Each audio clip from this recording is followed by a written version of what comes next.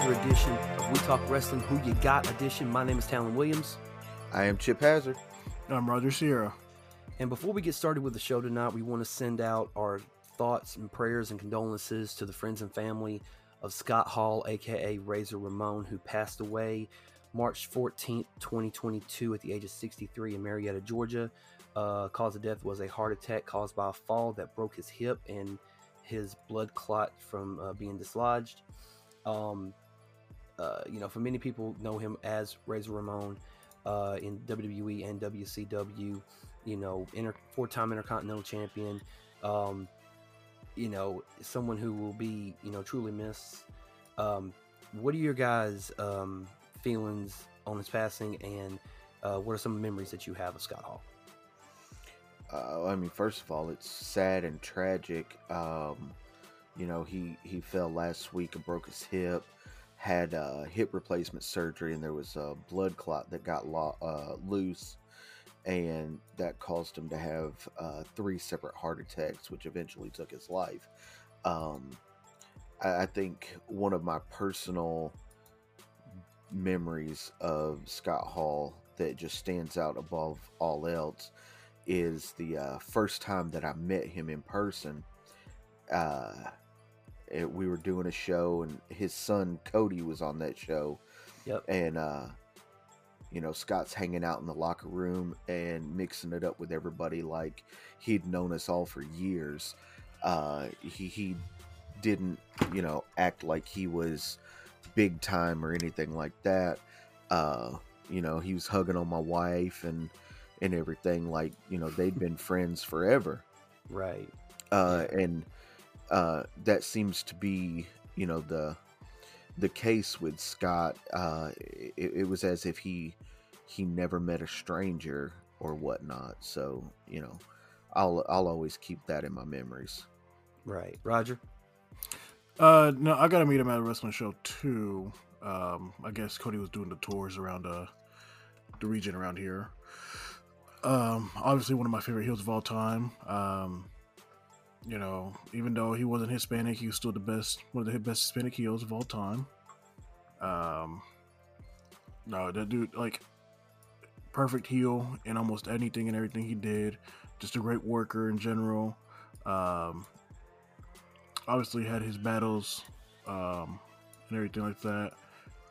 And it did, impact his career and whatnot, but still one of the best people around. It's just sad and tragic. It's very horrible. I know his family's hurting. His friends are hurting. Kevin Nash put out some stuff out earlier today. So did X-Pac. Just really sad, everything going on. Yeah, absolutely. Like what Chip said, I met him at a wrestling show a couple times, and then there was one time we were doing a show in Porterdale, and it was me and Chip. I think it was a 8-man tag or something like that. But Scott Hall just showed up, and hung out at the show. I think Dylan was there that night, so he was probably there with him. But afterwards, we just walked up and I said hey to him. I think it was the first time I met him, maybe the second time.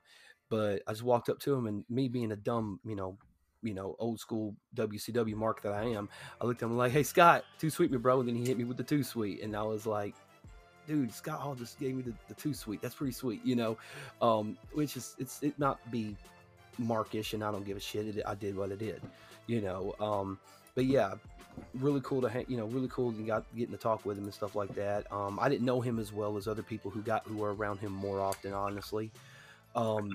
But I'll always remember a lot of the great matches that he had in wrestling. When, again, going back to him, being AWA Tag Champions with Kurt Hennig, all the way to his run in WWE as Razor Ramon, Intercontinental Champion, all those times. The amazing ladder match that he had with Shawn Michaels at WrestleMania 10 always stands out in my mind.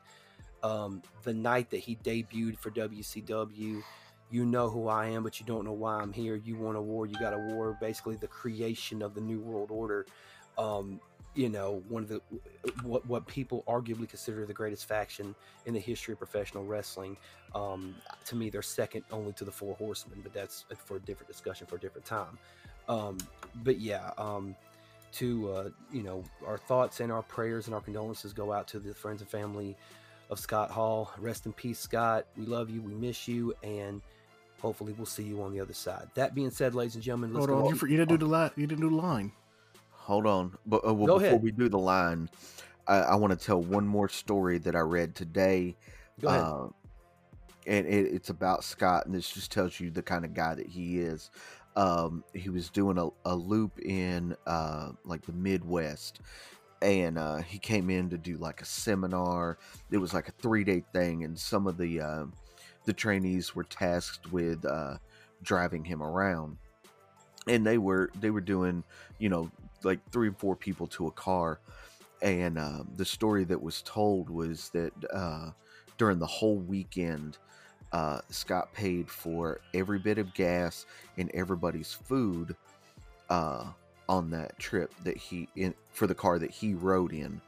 And when asked why he did that, he said, because I was always taught you take care of the younger guys because you never know who they're going to be one day.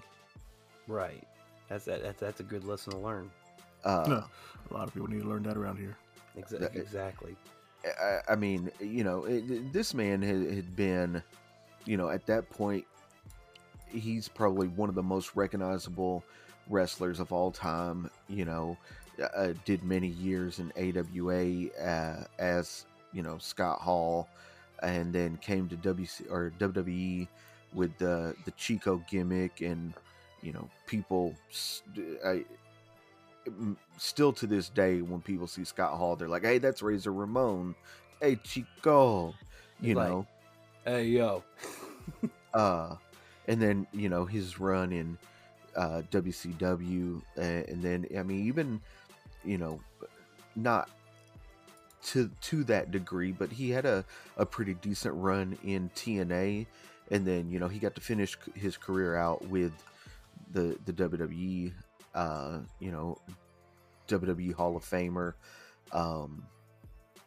and everything. But like he said in his Hall of Fame speech, bad times don't last, but bad guys do.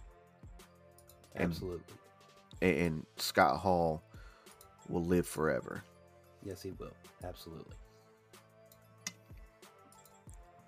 All right. That being said, ladies and gentlemen, we're going to jump straight into our Who You Got episode of the best WrestleManias. Which one you guys want to review? We did it last week. We're going to, I guess, do an overview of who made it through, and which one of you guys got the bracket? You got the bracket, Chip? Yeah, I got the bracket. All right, let's do a little review. Yeah. So last week, our Sweet 16, I guess you would call it, what we picked as what we thought were the 16 best WrestleManias so far. We had WrestleMania 10 versus WrestleMania 30. We had WrestleMania 20 versus WrestleMania 26. WrestleMania 19 versus WrestleMania 18. WrestleMania 14 versus WrestleMania 16, or better known as WrestleMania 2000. We had WrestleMania 31 versus 21. WrestleMania 7 versus 23, WrestleMania 24 versus 12, and WrestleMania 17 versus 3. We chose WrestleMania 10 as a better overall WrestleMania than WrestleMania 30. We chose WrestleMania 20 as a better overall WrestleMania than 26. We chose 19 as being better than 18. And 14 being, I'm sorry, WrestleMania 2000 being better than WrestleMania 14. We picked WrestleMania 21 as a better WrestleMania than WrestleMania 31. We had WrestleMania 23 as a better WrestleMania than 7. WrestleMania 24 better than 12. And WrestleMania 17 better than 3. So our bracket for tonight, the Elite 8, we have WrestleMania 10 versus WrestleMania 20. We have WrestleMania 19 versus 16. We have WrestleMania 21 versus 23. And we have WrestleMania 24 versus 17. All right, so where you guys want to start at? Just start at the top. um, so 10 versus 20 then. Yes. Yep. And it's so apropos, you know, the I would say the marquee match for WrestleMania 10 was the Shawn Michaels Razor Ramon ladder match. Right. Still to this day, in my opinion, one of the best ladder matches ever done. Right. Yeah. I was actually in a group chat earlier today, and they were actually watching the Razor Ramon Shawn Michaels match from WrestleMania 10. And at the beginning, the match starts out like a typical prototypical wrestling match for like the first 5 minutes, and they hook you with the wrestling. Oh, but now we're gonna go get the ladder, and we're gonna see what this was, because they did it in a point where it wasn't like bam automatic ladder, like they actually built up to it. You know what I mean?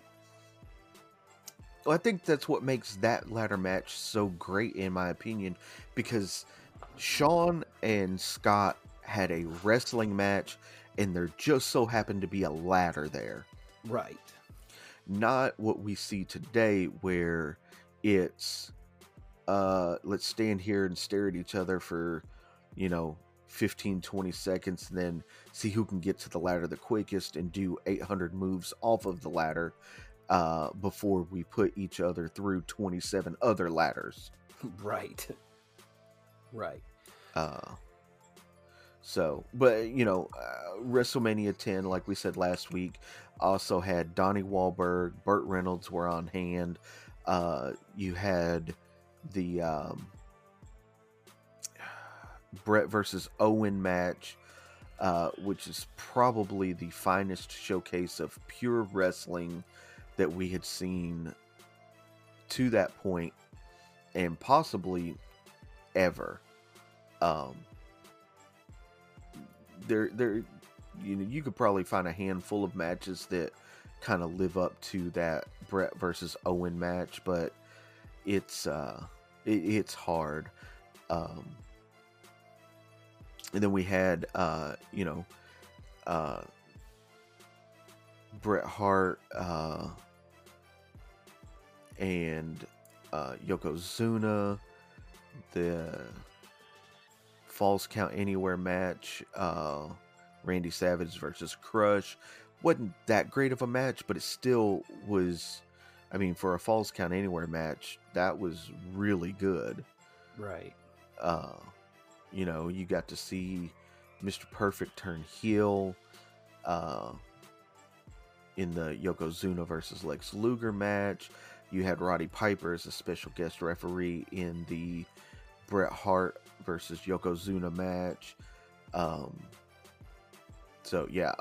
in all, this is one of my favorite.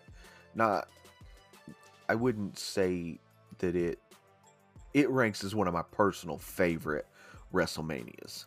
So, okay. What do you guys say about 10?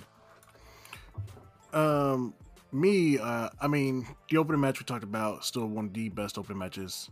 Owen and Brett in general. I mean, my downfalls with this WrestleMania, like I said before, is that the title matches were both special guest referee matches, which means there's going to be something going on. The mid card of it was decent, but not great overall. But it's still a good WrestleMania in totality. In totality, yes. But then again, you have like what we said last week. You have a great opening match, a great match between Razor and Shawn. But I felt like everything in the middle was kind of okay to, it. I mean, nothing that really like aside. There's maybe like 3, maybe 4 matches that stand out on a card of, 10 matches. But if we jump over to WrestleMania 20, out of the 12 matches that they had a whole lot more bangers than WrestleMania 10 did. Not as good as, well, I take that back. Chris Benoit, Triple H, and Shawn Michaels, that triple threat match was incredible. Eddie Guerrero versus Kurt Angle, damn good. Christian Jericho was damn good. I mean, Goldberg Lesnar, not. I mean, that match in Yeah, itself takes, for me, that match in itself takes the overall quality of WrestleMania from an A to a C. I can't do it that bad for one match. I can't do it that bad either. Well, but then again, you also had, you had two. I don't think we even talked about this. They had two fatal 4-way matches for each brand's respective tag team championships, and both of them were under 10 minutes. A fatal 4-way tag matchup was under 10 minutes, and they were both good. Yeah, they were good. I wanted more. You know what I mean? Like, it's like, did they really have a chance, an opportunity to shine like they could have? You know what I mean? I get what you mean. You know. And again, Evolution versus Rock and Sock was also really good. Told a good story. Christian Jericho was obviously a good story as well. You know, you saw the rise of John Cena in a sense with him, versus the Big Show. But then again, you also had, you got Lesnar Goldberg, you got, Tori and Sable versus You Jackie keep saying Lesnar Goldberg. That match was terrible. I know, but that's what I'm saying. Like, this card only that because it's like, this card only had two bad matches, you know? No, there's two bad glares. That's not what I mean. What I'm saying is, obviously we knew that Tori and Sable in that match was going to suck. But what I'm talking about is like the build up to the Goldberg Lesnar thing, and then for them to waste 13 minutes and 48 seconds because neither one of them were coming back. The fans knew it. The fans didn't give a shit about this match. They booed him out of the building. It does kind of take away, like, it don't take away much, but it does kind of take away from it. But I think that the show redeems itself with matches like Victoria versus Molly Holly, Eddie versus Angle, even the return of The Undertaker against Kane. Even though that was only a 7-minute match, it still told a good story within the story. And of course, the Chris Benoit Triple H Shawn Michaels match. Can I put that Triple H, because I don't know. Can I put the main event of this of 20 over the main event of 10? I think I can. But 10 had two incredible matches on it. Brett and Owen and Shawn and Razor. If I'm looking at 20, Christian and Jericho was great. Eddie and Kurt was great. Benoit, Triple H, and Shawn was great. See, this is one of them situations that, like, we're cherry picking and we're nitpicking. But then again, I feel like that's what you have to do in a situation like this, because they're both good fucking manias. I'll tell you what. All right, I'm gonna throw my vote out first, if it's okay. Go ahead.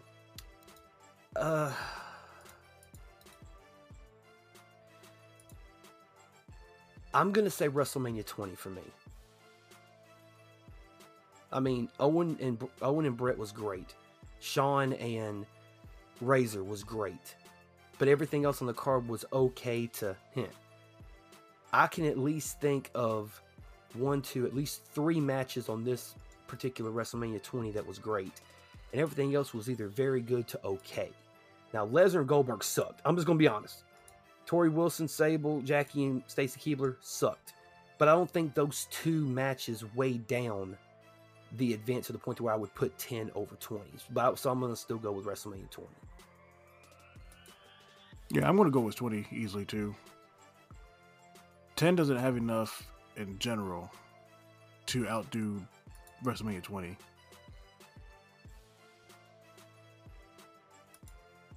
All right. Well, my vote doesn't count. So what was your vote though? 20. It would have been 10 for me. I think that the Brett Owen match in itself is worth the price of admission, and then you give me Shawn and Razor. To me, and maybe that's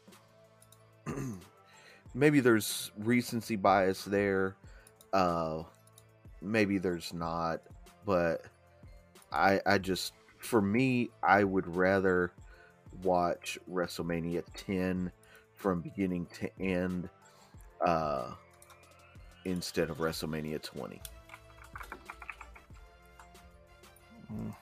I don't know. 10 had 2 great matches and then a weak mid card.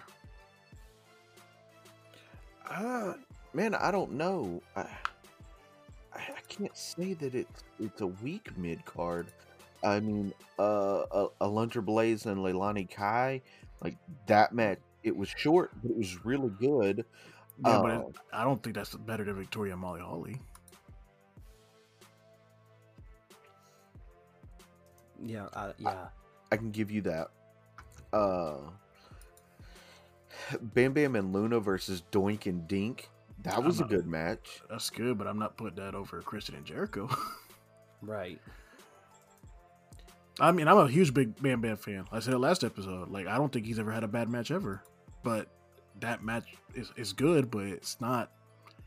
The issue is how short all these other matches were too. There was really only 4 matches that were longer than 10 minutes. Obviously, Savage and Crush went almost 10 minutes. That was a really good match. Atom Bomb went 35 seconds.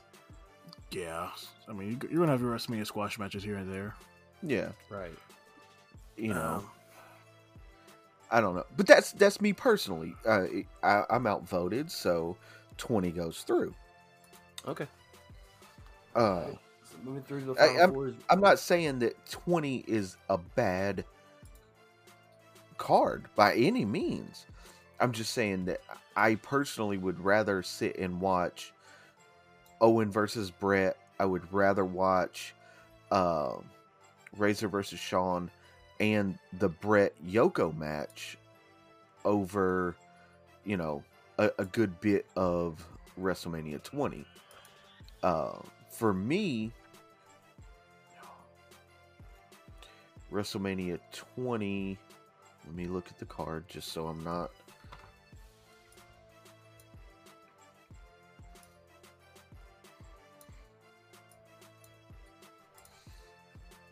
Just so I'm not bullshitting myself on this one. Let's see. Cena Big Show was meh. The Booker T, Rob Van Dam versus Dudley's versus Caden Jindrak and La Resistance was okay. Christian Jericho was good. Evolution versus Rock and Sock, that was meh, in my opinion. It was more of a let's, flaunt the Rock out here, the Rock and Mick Foley out here again to pick up viewership. Tori and Sable, terrible. The Cruiserweight Open, I didn't think was good. Goldberg Lesnar, terrible. Too Cool APA Basham's World Greatest Tag Team was decent. Victoria Molly Holly, great.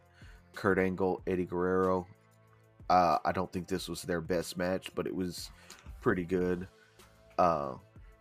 Undertaker Kane, I mean, it was I won't say it was great. It was okay. And then Benoit, Triple H, and Shawn Michaels. Like, I'm fast forwarding most of this WrestleMania as well, personally. So,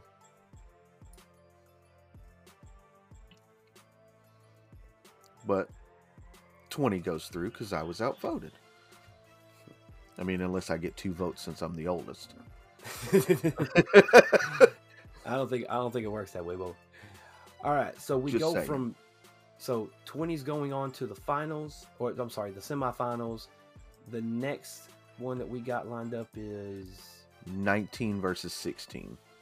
19 versus 16. All right. Yep. WrestleMania 19. Now, see, I thought this was better than 20, in my opinion. I thought the Matt Hardy Rey Mysterio match was really good. Trish versus Victoria and Jazz was really good. Team Angle versus Benoit, Rhino, and Los Guerreros, I thought was really good. Shawn Michaels versus Jericho, Chef's Kiss. Then you have kind of a lull here. You got Triple H and Booker T. Wasn't a bad match. The outcome killed it for me. Hogan versus Mr. McMahon. I mean, we know about Hogan. Then you had the Rock and Steve Austin, their final match ever. That was really good. And then you had the Brock Lesnar Kurt Angle match. I mean, I think all in all, this was one hell of a card. Yes, exactly. Love the triple threat tag match. Love Shawn, Jericho. Again, Triple H, Booker T. Again, how do you pedigree somebody, wait 45 seconds to make the pin, and he doesn't kick out? That was a bad decision. Wrong person went over in that match, in my opinion. And it had a good opener between Matt Hardy and Rey Mysterio. I thought was really good. Yeah. What about you, Raj? I mean, I like 19 a lot overall. Definitely in my top 5. Obviously, I always think there's not really a bad match per se, just some that weren't good. Right. I still think to me, I still think probably Michaels and Jericho was the match of the night overall. Oh yeah. Oh yeah. I know the Rock Stone Cold storyline, and it's the end of the era and everything like that, but Shawn and Jericho just wrestled overall better. Oh, of course. They also had a longer match for a reason. Yeah, and what's so crazy is I didn't notice it until just now. I'm looking at the times. Matt Hardy and Rey Mysterio they had a kick-ass opening match, and that match was only 5 minutes and 37 seconds. Yeah, it felt longer than what it was because they told that story. Man, it was such a great match. Well, it had to be 5 minutes, because how else would Hogan be on this show without a 20-minute match? Oh my God! Right. Hogan and McMahon went 20 minutes. That was another shock to me. Like, damn, you got Hogan and Vince to go 20 minutes in a street fight, because neither one can wrestle. Exactly. Yeah. I mean, this card had a lot of long matches. I mean, Shawn and Jericho went 22 and a half minutes. But didn't feel like it, though. No. Hunter and Booker T went 19 minutes. Hogan and McMahon went 21. Rock and Austin went 18. And then Lesnar Angle went 21. It's funny that Rock and Stone Cold went 18. Didn't feel like it. Shawn and Chris Jericho went 22. Didn't feel like it. But Triple H and Booker T felt like it dragged. Hogan and McMahon definitely dragged. Yep. And Lesnar and Kurt Angle felt like it was that like it felt like a 20-minute match. Yeah. Yeah. Even the triple threat tag match was a really good tag match, and it only went 9 minutes. And it told us a good story too. But it did tell a great story, exactly. And it definitely showed off the young guys with Team Angle. I mean, working with Benoit and Los Guerreros. I mean, you're gonna get shining. Right.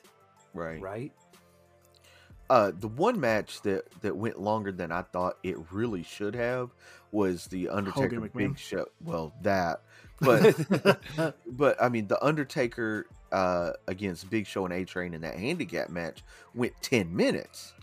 But that's because they had to beat the Undertaker long enough to have Nathan Jones make the comeback or the show up out of nowhere. It probably could have still been like a 5-minute thing, but could you really have Undertaker wrestle for 4 minutes, get beat up, and then be saved by a guy in a minute?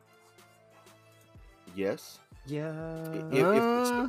If the story's told right, yes. Yeah, but you have unsafe A-Train and the Big Slow in there. He drops Benoit on his head one time and he's unsafe. Yes. Yes. Sorry, I had to throw that out there. I'm sorry. I mean, but could the same be said against or for Rich Holland? He dropped Big E Oh, on his God. head one time. And broke his neck. So yeah, Broke a his little neck. unsafe. Yeah. Well, this isn't the first time he's done it though. He damn near broke Gargano's neck too Did he? on an episode of NXT. Same move? No, only Oh. no, not the overhead. Oh, he did the belly. power slam. I remember that now. Yeah. That power slam, yeah. Yeah, he didn't rotate Gargano all the way through, so Gargano landed on his neck. Yeah, he did. I remember that now, yeah. But then he also had his leg broken by catching somebody on the dive, so weird irony. And Ricochet fucking him up on the damn knee to the boot to the face. However that It was his spot nose. It was his It was nose. broken. Yeah, broke nose. Yeah, That's wrestling. Yeah, it's wrestling. it's wrestling. But then Good we point. look at WrestleMania 16, aka WrestleMania 2000, where you had one singles match the entire night, and it was absolutely terrible. So you started off with Bossman and Bull Buchanan against the Godfather and D'Lo Brown. It goes 9 minutes. It's okay. Yeah, it's a decent enough match that you could have. I mean, Yeah. Bill Buchanan ain't that good of a worker.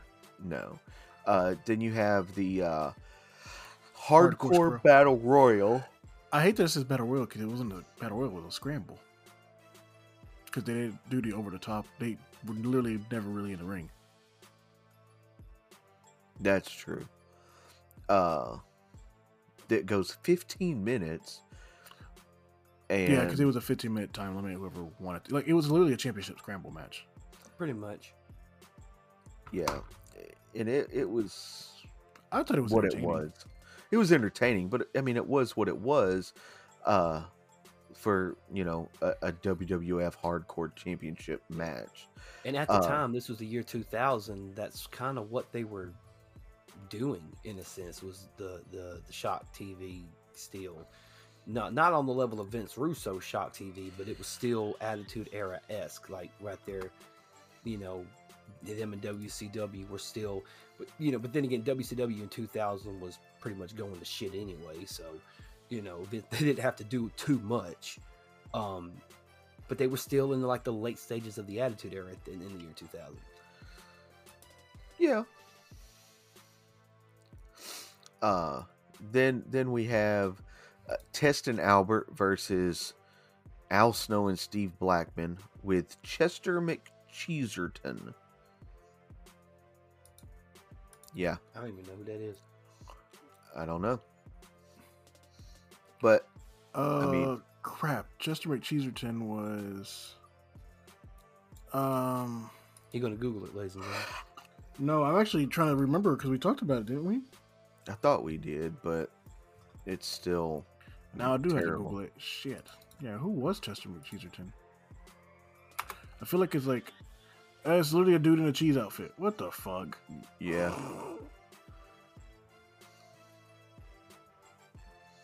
Literally just a dude in a. Mm-hmm. Okay. That's probably why I forgot. Yep. Yeah, well, and then after that, Edge and Christian, the Dudleys and the Hardys. I mean, triangle ladder match for the tag titles. I mean, the precursor to the TLC match that would happen 1 year later. Or did it happen at SummerSlam before WrestleMania 17? This is TLC. No, this isn't TLC. This is No, this is just a triangle match. Triangle match. No, this is the first one. This is the kickoff one. Oh, I'm in the wrong. Yeah, this is No. this is just the ladder match. Yeah, but they did. I'm pretty sure they did a TLC match before they did, because I think TLC 2 Yeah, they was did at a WrestleMania SummerSlam. 17. It was SummerSlam. Okay, that's what I figured. I just wanted to double check. Yeah. Then you have Terry Runnels with the Fabulous Moolah versus the Cat with Mae Young in a cat fight. So next match we had Yeah. China and Too Cool defeating the Rascals. No, Radicals. Radicals. Sorry, I'm just trying to go right over that match. Right. Yep. Although we have to mention that the women's match, the women's thing, The cat fight. with a cat fight with good old the Valboski as the special guest referee. Yeah, Yeah. the big Valboski. I But yeah, wish then we need a gimmick like that again, just to offend everybody. I don't Yeah. know if it. I'm not going to say I don't think it would work, but I think if anyone tried a gimmick like that again, it would be so watered down it would defeat the purpose. I don't know. I know we ain't supposed to talk about this man anymore, but Velveteen Dream, Yep. he got a gimmick that nobody thought would have been able to work nowadays. Yeah, He made that thing into gold. he Hey, did. I remember went to watch NXT Live in Johnson City, and I actually got the crowd to chant for him over Johnny Gargano when Johnny was the top baby face. That man just works magic in the ring. He was really good. He did some bad wrestling things. Yep. Then the next match we have is it was a really weird concept, although I did like it. You had Chris Benoit versus Chris Jericho versus Kurt Angle for both the Intercontinental and European title, but it was essentially contested under two separate matches. If I'm not mistaken, this was Kurt Angle had been they crowned him the Euro Continental Champion because he had Yeah. both IC and European title. To where it's like I think Benoit was in line to become Intercontinental Champion. Jericho was in line to become European Champion. Kurt Angle said, "Well, I'm not wrestling, I'm not wrestling two different opponents on one night or whatever." And then I can't remember if it was Nick. I can't remember who it was, but somebody made the claim, "Okay, you'll wrestle both of them, and you'll just defend both titles in two separate matches, but it's all going to be one continuous match," or however they put it. I can't remember. Yeah, it was very weird. It was a good match, considering the three that were in it. Right. But it was a really weird concept, and I kind of liked it. But I also think that match should have gotten more time. I mean, it only had 8 minutes, 13 seconds. Yeah. Whereas the 6-person intergender match before it went 9.5 minutes. Right. That was, yeah, like, Yeah. And then from there we have Kane and Rikishi with Paul Bearer versus D-Generation X, X-Pac and Road Dogg. This match goes 4 minutes. It was meh. yeah. And then the main event is a fatal 4-way elimination match for the WWF Championship where each competitor has a McMahon in their corner. You had Triple H with Stephanie McMahon versus The Rock with Vince McMahon versus Mick Foley with Linda McMahon versus The Big Show with Shane McMahon. Yeah. The match didn't have a damn thing to do with the WWE Championship. It was all a McMahon power struggle. That's what it was.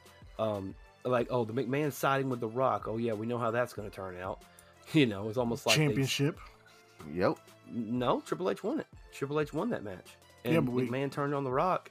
But I'm saying like McMahon with The Rock that led to corporate title. Remember? Previously. But this is when The Rock was starting to get on his big, baby face. He was coming into his own as a baby face. Like a true baby face, like as one of the top guys in the company. And the thing, this was, a lot of people thought that, I think we talked about this on the most controversial WrestleMania moments last year, because it was the first time that a heel champion walked into WrestleMania and walked out with the title. Yeah. It unfortunately was. Yeah. But I don't know. He might have been the right winner for that one, though. Yeah, I think so. Because they gave more chase for The Rock eventually. Excuse me. You know what's crazy is that the match went 38 minutes. The Big Yeah. Show was only in there for 4 minutes and 50 seconds. Yeah, because I mean, he's just a big guy. What do you really do with him in that match? Yeah. Yeah. And Foley lasted until the 1940 mark, and then Rock and Triple H just finished out the rest of the match. Comparing WrestleMania 2000 to WrestleMania 19, where do you guys fit? Where do you guys look I at? think 19 is better. Yeah. I would say 19 is better. 19 tells better stories. Yeah. don't get me wrong, like I like the Triangle Ladder match, which was the precursor to the TLC match. I like the Benoit Jericho angle. I wish it was longer than 8 minutes, 13 seconds. But those are really the only two matches that I enjoy, like thoroughly enjoy, in this particular Mania. I mean, you go back and you look at 19, there's a plethora of other matches that I enjoy way more than matches that I enjoyed on 2000. So yeah, I would definitely say 19 for me. All right, 19 it is. Next up, we have WrestleMania 21 versus WrestleMania 23. Now, WrestleMania 21, we have one pre-show match. It's a 30-man interpromotional battle royal where Booker T wins that. And then we have our opening match, which is Rey Mysterio versus Eddie Guerrero. They go 13 minutes, and it is an amazing match. Yep. Yeah, it was very, very good. Very good. We followed that up. Go ahead. Well, and also, little fun fact: Rey Mysterio and Eddie Guerrero were tag team champions with each other. And if I'm not mistaken, and I could be mistaken, but I don't think I am, this was the first time that two tag team partners who were the tag team champions wrestled each other at a WrestleMania. That may be true. I'd have to do some research. I can't think of any other moment in time that it's happened. That two tag team members face each other? No, two tag team champions faced each other. Oh, as WrestleMania. current champions? Yeah. Yes. Yeah, I think that they might be the only ones because they usually, when they do a tag team match against each other, they break up the team before. Right. Well, this is what they actually did. They actually did the reverse of that. Actually, no. After this, Eddie turned on Mysterio. That's what I'm saying. They did the reverse. They had the match before the turn. Yeah, but this match was pretty much had to be the catalyst for the turn. Yeah, it was the catalyst. Yeah, that's what I was going to say. Yeah. Following that match, we have the Money in the Bank ladder match between Edge, Chris Benoit, Chris Jericho, Christian, Kane, and Shelton Benjamin. We could have taken Kane out of this match and it would have been much better, but it was a really good match. I mean, it was the first one, and I still think Kane being in it was all right. It was a big guy to just be that element, because, I mean, you couldn't have all smaller guys.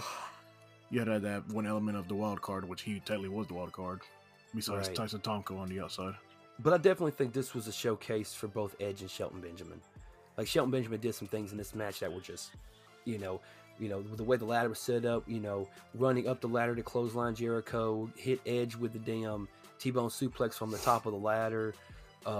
Like Shelton really stepped his game up in this one. Like, almost as if he had to. You know what I mean? Because they just broken him away from Charlie Haas. The world's greatest tag team was no longer a thing. They moved him to Raw. Where he beat Triple H 2 weeks in a row. Right. Mm-hmm. Yeah. So that was definitely a moment where Shelton was kind of getting on a roll at that point. Christian was doing people like him don't win titles. Right.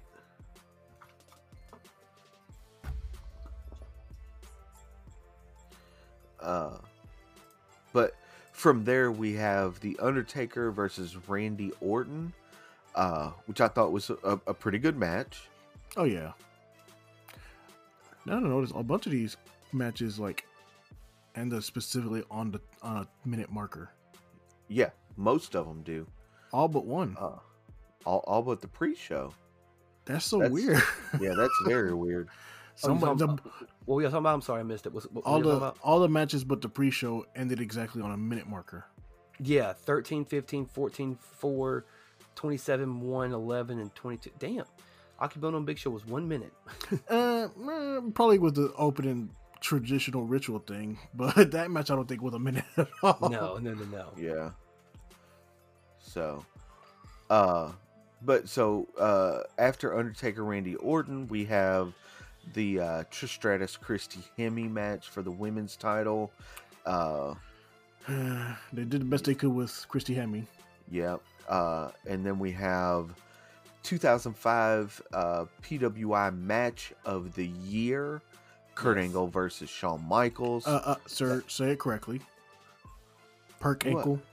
Oh, Perk Ankle. Leave that man alone. He had his demons. Perk Angle. He did have his demons, but he wasn't out there trying to kill a man. That's true. Yeah. No, the match was very good. I enjoyed the match. Was great. It told an amazing story. Yeah. Perk Ankle is probably one of the best characters ever because he literally went out there to fight people. Like, he was trying to prove that he was going to kill everybody. He almost did a couple people. All his matches were very aggressive, and he's an Olympic athlete. He should be doing that to people. Exactly. That's what Chad Gable should be doing to people, but... No, he's over here telling people to shush. Although he did take a sweet-ass RKO the other night on Raw, I will say that. I don't watch Raw, so... you talking about the moonsault where Randy Orton was standing in the corner and just kind of fell backwards? The same thing he did with the Shooting Star. He was on the ground and he just did a crunch. No, he wasn't even on the ground. Chad Gable went up to cut the moonsault. Orton called him a mid-air RKO. Yeah, but he would... it looked good, but there wasn't nothing to it. I mean, Orton was I'm not saying it's one of the greatest RKOs ever. I'm just saying that I've seen it. Yeah, but all I'm saying is Orton was standing in the corner, and when Chad cut his moonsault, Orton just kind of falls backwards and places his arm like he gave him an RKO. I thought it looked cool. It wasn't a curb stomp RKO by any means. No, he didn't launch that man to the moon. He did. Good Lord. He almost did, yeah. How high do you think he was? What, 15 feet maybe? I don't even know. Like, yeah. I know that hurt. That's all I know. That lady had to suck. Yeah. After the Kurt Angle Shawn Michaels extravaganza, we have the Akebono Big Show sumo match. It was what it was. Was this the first Big Show celebrity match at Mania? I think so. Although I think it's weird that to do a sumo match when sumo's not back then was not huge in the US. No. And people really don't know who Akebono is. Like, yeah, they did the package and they talked about him, but I mean, unless you watch sumo, you don't know how important that man is. Right. So then you have. Excuse me. Go ahead. Go ahead. I was going to say after that we had John Cena versus JBL. The christening of God Cena. Yes. Or Super Cena. Sorry, at this moment it was still Super Cena. Yeah, Super Cena. Yeah. Which I mean, it was an okay match. I mean, it wasn't anything breathtaking, but but here's okay. The thing is, JBL isn't a great wrestler. He's a good heel personality, but his ring work is not that great. And then John Cena is trying to come into his own, and yeah, JBL is the perfect, antagonist to him. But I mean, after this, he had some way better feuds and better matches. Yeah, I think he did as well. Because this is right before he got switched to Raw, wasn't it? Mm-hmm. Yeah. I mean, he lingered on SmackDown for a little while. Yeah, but like the draft that year was... Wait, was it this same year? No, but the draft that happened that year, Cena went to Raw, Batista came to SmackDown, and he feuded with Batista for the title. That's what I'm saying. Yeah. But you made it. But I thought you were saying that JBL went to Raw. No, first. Cena. Yeah. Okay. Yeah. Cena. Yes, Raw, yeah, that was the draft where Cena got drafted first, right? Yeah. Yeah. And then after that match, we have Batista defeating Triple H for the World Heavyweight Championship. So, Yeah. funny thing is, Triple H only lost the title to four people, sorry, during his 637-day reign or something like that. The Reign of Terror, as they call it. Yeah, the Golden Shovel era. Yep. Say Shawn Michaels, Batista, Goldberg, and who else? Benoit. Benoit. Yeah, there you go. He who shall not be named. No, we'll name him. But but Triple H beat every single one of them except for Bautista in the rematch. Yep. Yeah, because they fought at Vengeance in the cage match, right? Oh, sorry, no, Benoit. He didn't beat Benoit. Benoit won Backlash, and he never took it back from him. Or That's true. Yep. They protected Benoit on the way out from Triple H.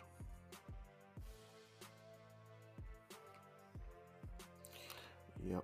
But all right, 23. 23. We have one pre-show match. It's a lumberjack match. Carlito and Ric Flair versus Chavo Guerrero and Gregory Helms. It was what it was. Yeah, it was them trying to give Carlito the rub, pretty much. No, this was like them not having anything for Ric Flair to do and being mad at Carlito for just being lazy. Yep. Was it at this time Carlito was super lazy? Yeah, he wasn't motivated. Mm. That's the reason he got paired with Ric Flair. Yep. Then we have the Money in the Bank ladder match where Mr. Kennedy defeated CM Punk, Edge, Finlay, Jeff Hardy, King Booker, 2022 WWE Hall of Famer Queen Charmel, Matt Hardy, and Randy Orton. If we're going to mention the Hall of Fame, why didn't just mention the two-time Hall of Famer Booker T? Well, because he's not going in this year. She is. He could. Just make him a 3-time Hall of Famer. Yeah. Put King Booker. You got Booker T's already in there. Put King Booker. Sorry. I mean, you can put Booker T in for Nelson. Shucky ducky quack quack. Right. Oh, shucky ducky, quack quack. Shucky ducky now. My top 5. Do y'all think it was all right? So, did y'all feel like it was appropriate? Well, not appropriate, is the incorrect word. You think it was the right decision to make Kennedy the winner of this match?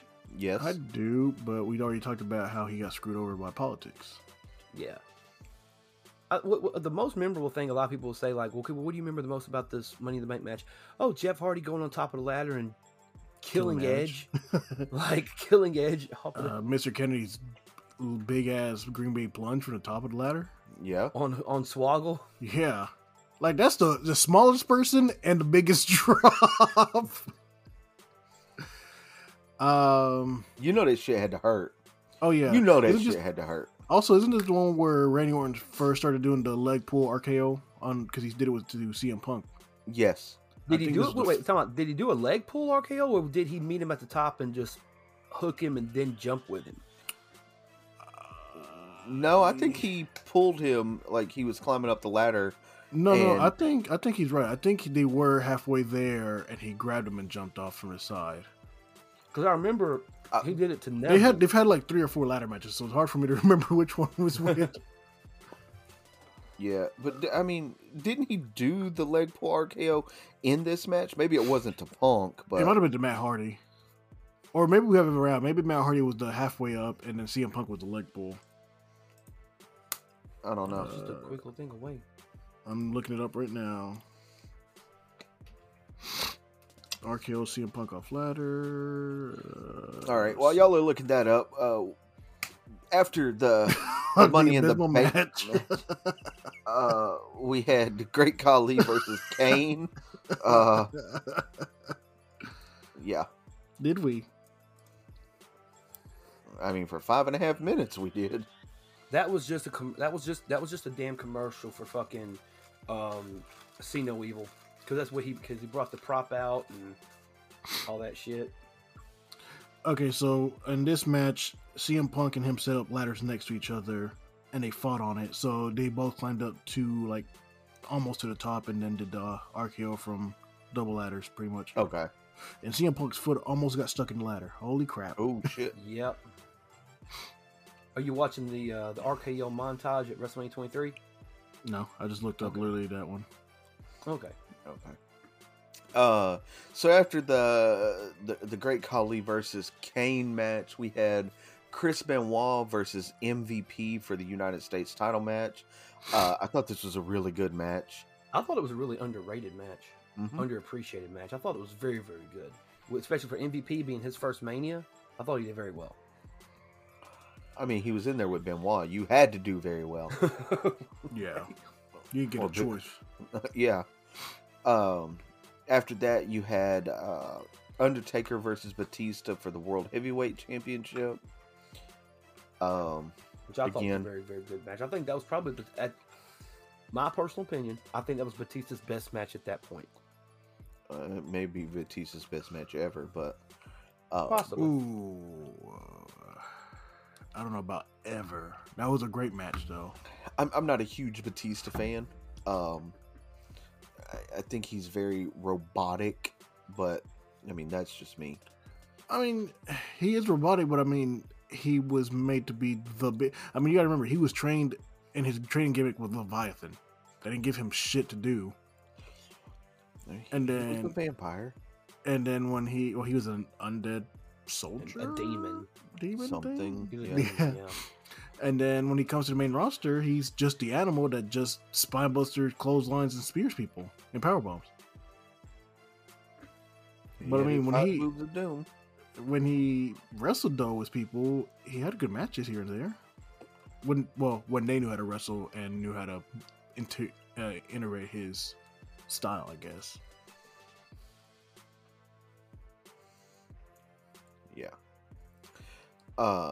So I'm not saying it's a bad match. I literally said I think it's Batista's best match ever, but that's my personal opinion.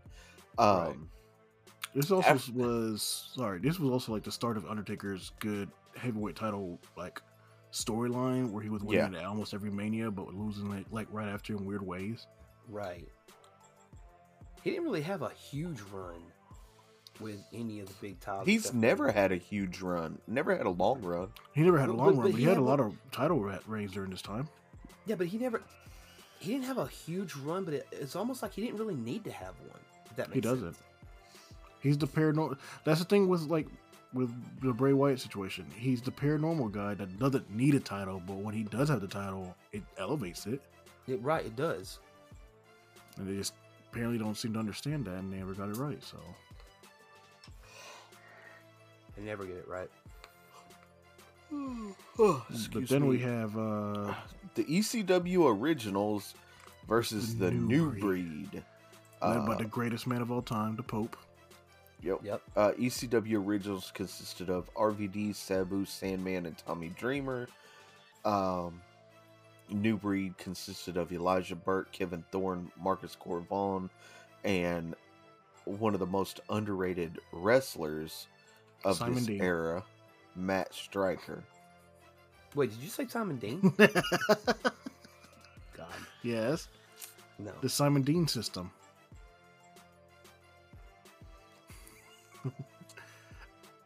I don't think Striker had anything to do with that. No, he didn't. Okay. No.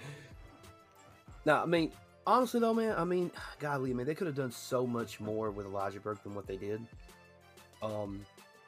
It wasn't until I think he went to TNA where he, began being himself more as the Pope D'Angelo De Niro. Kevin Thorne, he was doing his whole vampire gimmick with Ariel, vampire. The dubstep vampire, exactly. I feel like they fucked over. They fucked over Marcus Corvon, aka Monty Brown. I feel like he could have done more than what he did. But that guy had no promo ability. No, and all he had was a pounce. But he had promos. But he was cutting good promos in TNA though. I don't know if you'd call those good promos. They were good enough for him, but I mean, they could have paired him with it. Like yet again, this is a situation where the guy looks good, can't talk. Pair him with somebody that can, and just have it be that like duality. Yeah.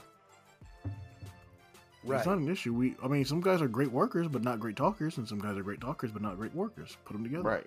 Make it work. I mean, it was an okay match for what it was. I thought it was a little too short. Yeah, I did too. I feel like in these multi-man matches, you need to go at least 10 to give everybody a chance to kind of, get their shit in. But I'm trying to remember in this match. I'm trying to think. Didn't Elijah Burke leave? There was some kind of weird some weird thing that happened. I can't remember off the top of my head. I feel like Elijah Burke either left or the other guys left him. I think the other guys left him. Yeah, it's been so long since I've actually watched this one all the way through again. Right. So after the 8-man tag match, we had the hair versus hair battle of the billionaires. Bobby Lashley with Donald Trump defeated Umanga with Armando Alejandro Estrada. And this proves Mr. that Donald McMahon. Trump didn't hate black people. Oh, Jesus. Please don't do this tonight. I don't want to do this. He likes those people. Them some good people for him. Oh, yeah, they kept his hair. Yeah. He remembers that one guy, Jamal, helped him in that wrestling match. Yeah. Tyrone really helped him out there. You better call Tyrone.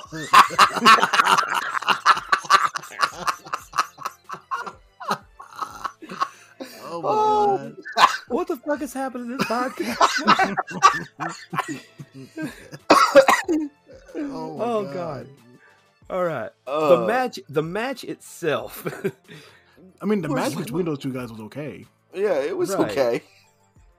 I mean, it's what you would expect out of Bobby Lashley and Umaga.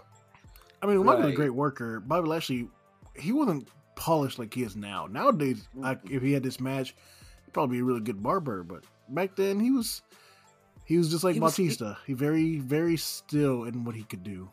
Yeah. But he was also very green too, and he,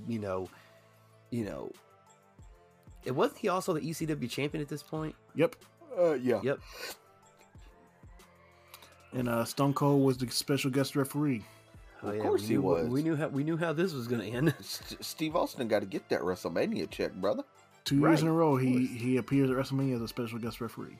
And he finna get one this year too. No, he's not a guest referee. He's just a guest. But he's still getting that paycheck. He's gonna have a fight. He's gonna have a fight. Yeah. He's gonna have a fight.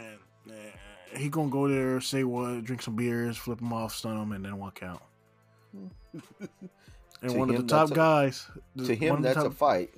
Yeah, but one of the top guys in your company doesn't get a WrestleMania match. Then the other top guy, that is his partner, doesn't even have a match. So yeah, way to book your top guys. Which top guy are you talking about? Seth Rollins. Seth Rollins. Oh yeah, he don't have a. No. Wait a minute. Hold on. Okay? I might be looking too much into it. And wasn't the idea to bring Cody Rhodes into For Seth WrestleMania to face Seth Rollins? The thing is, creative. As soon as they heard that Cody Rhodes was coming back without him being signed, immediately started just making that be the thing. So they didn't even plan for anything else just in case it didn't happen, which is the situation we're in right now. Right. Yeah, because they, for whatever reason, and I don't know why it is, but for whatever reason, creative does not know how to do a fucking plan B. Like, there's no contingency plan if shit, goes wrong. I mean, it's kind of hard for them to do a plan A when Vince changes it every 20 seconds. Oh yeah, tell me about it. Or Nick Khan tells Vince to change it every. You know what? I ain't getting into that subject right now. He's a con, all right. Vince, it's budget cuts. We gotta let this guy go. Yeah. Edge debuted a new theme song today. Get the fuck out of here, y'all stupid. Wait, what now? Apparently, Edge has a new theme song. He ain't coming out to Alter Bridge? Nope. But he's still coming out to Alter Bridge. It's called The Other Side. Oh. Yeah, Well, they at least did. it's They still apparently did a Alter Bridge. new song for him. But Man on English is the greatest wrestling theme song of all time. So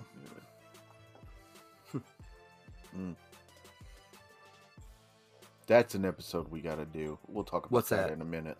greatest wrestling things. That's what I want to do. As a Oh yeah, absolutely, you got? absolutely. All right, so after the hair versus hair battle of the billionaires match, we had the Melina versus Ashley Massaro WWE Women's Championship Lumberjill match. And it was a rough one. It went 3 minutes 40 seconds, and it was about. Oh man, see, I don't want to shit on Melina because I think Melina's a good worker, and I don't want to speak ill of the dead, but Ashley Massaro was not a good worker. She was good in tag matches. She was the Marty Jannetty of the team. That's the thing. I mean, she was a pretty girl. She had kind of a, punk princess kind of goth look to her. So, that was what was, happening at that point. So they gravitated toward her. That she won the Divas search. Melina, who, was a trained wrestler and all that sort of stuff, this match was horrible. Horrible. I'm not disagreeing with you, so. Yeah, you're not going to get a disagreement from me. Oh, I'm not looking for a disagreement. I'm just saying it's Okay. horrible. Okay. Trust me, if there's one hill I'm not prepared to die on, it's this one. Because Good. Because I don't even have the energy to argue with you on that one. you don't need Not it. even if It I ain't wanted gonna to. happen. Not even if I wanted to. So after that atrocious semi-main event, mind you, Oh, we yeah, have that was the semi-main. we have the main event of the evening, John Cena versus Shawn Michaels for the WWE Championship, where John Cena defeated Shawn Michaels via submission. Yep, with the STFU. Uh-huh.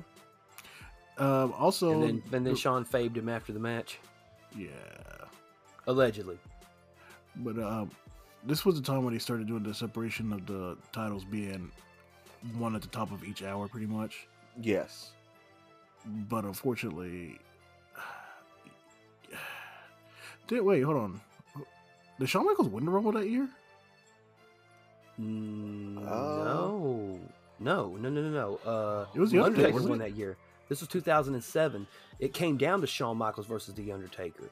And Undertaker won, right? Yeah. And then chose the World Heavyweight title. Is that right? And it's not the main event. I just realized that. Yeah. Let's see. Royal Rumble, Because Cena- 2007.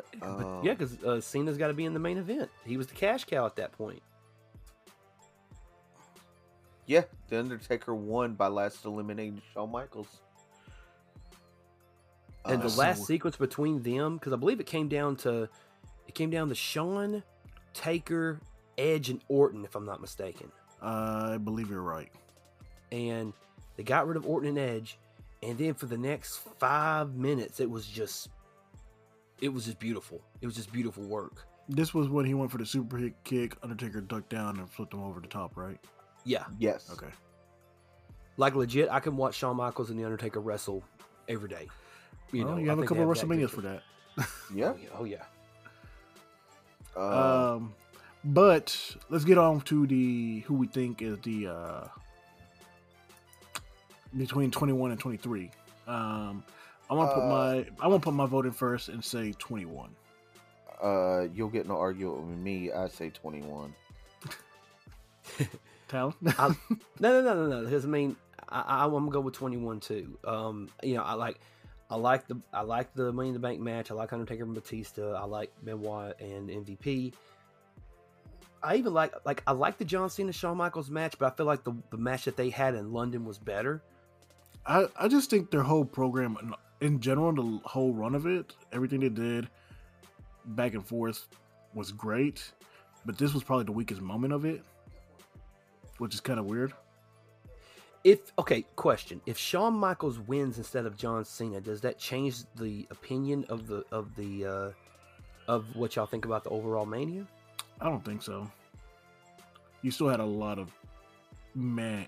I mean, you had Great Khali and Kane, Melina and Ashley, Carlito Ric Flair versus Chavo and Gregory Helms. That is true.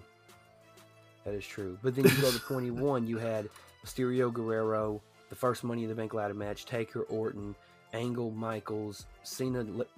Regardless of what you think about the match, I mean, this was the match. This was the WrestleMania, which pole vaulted Cena and Batista as the next two top guys. Well, they were picked already before that. That's what I'm saying. But this WrestleMania solidified them.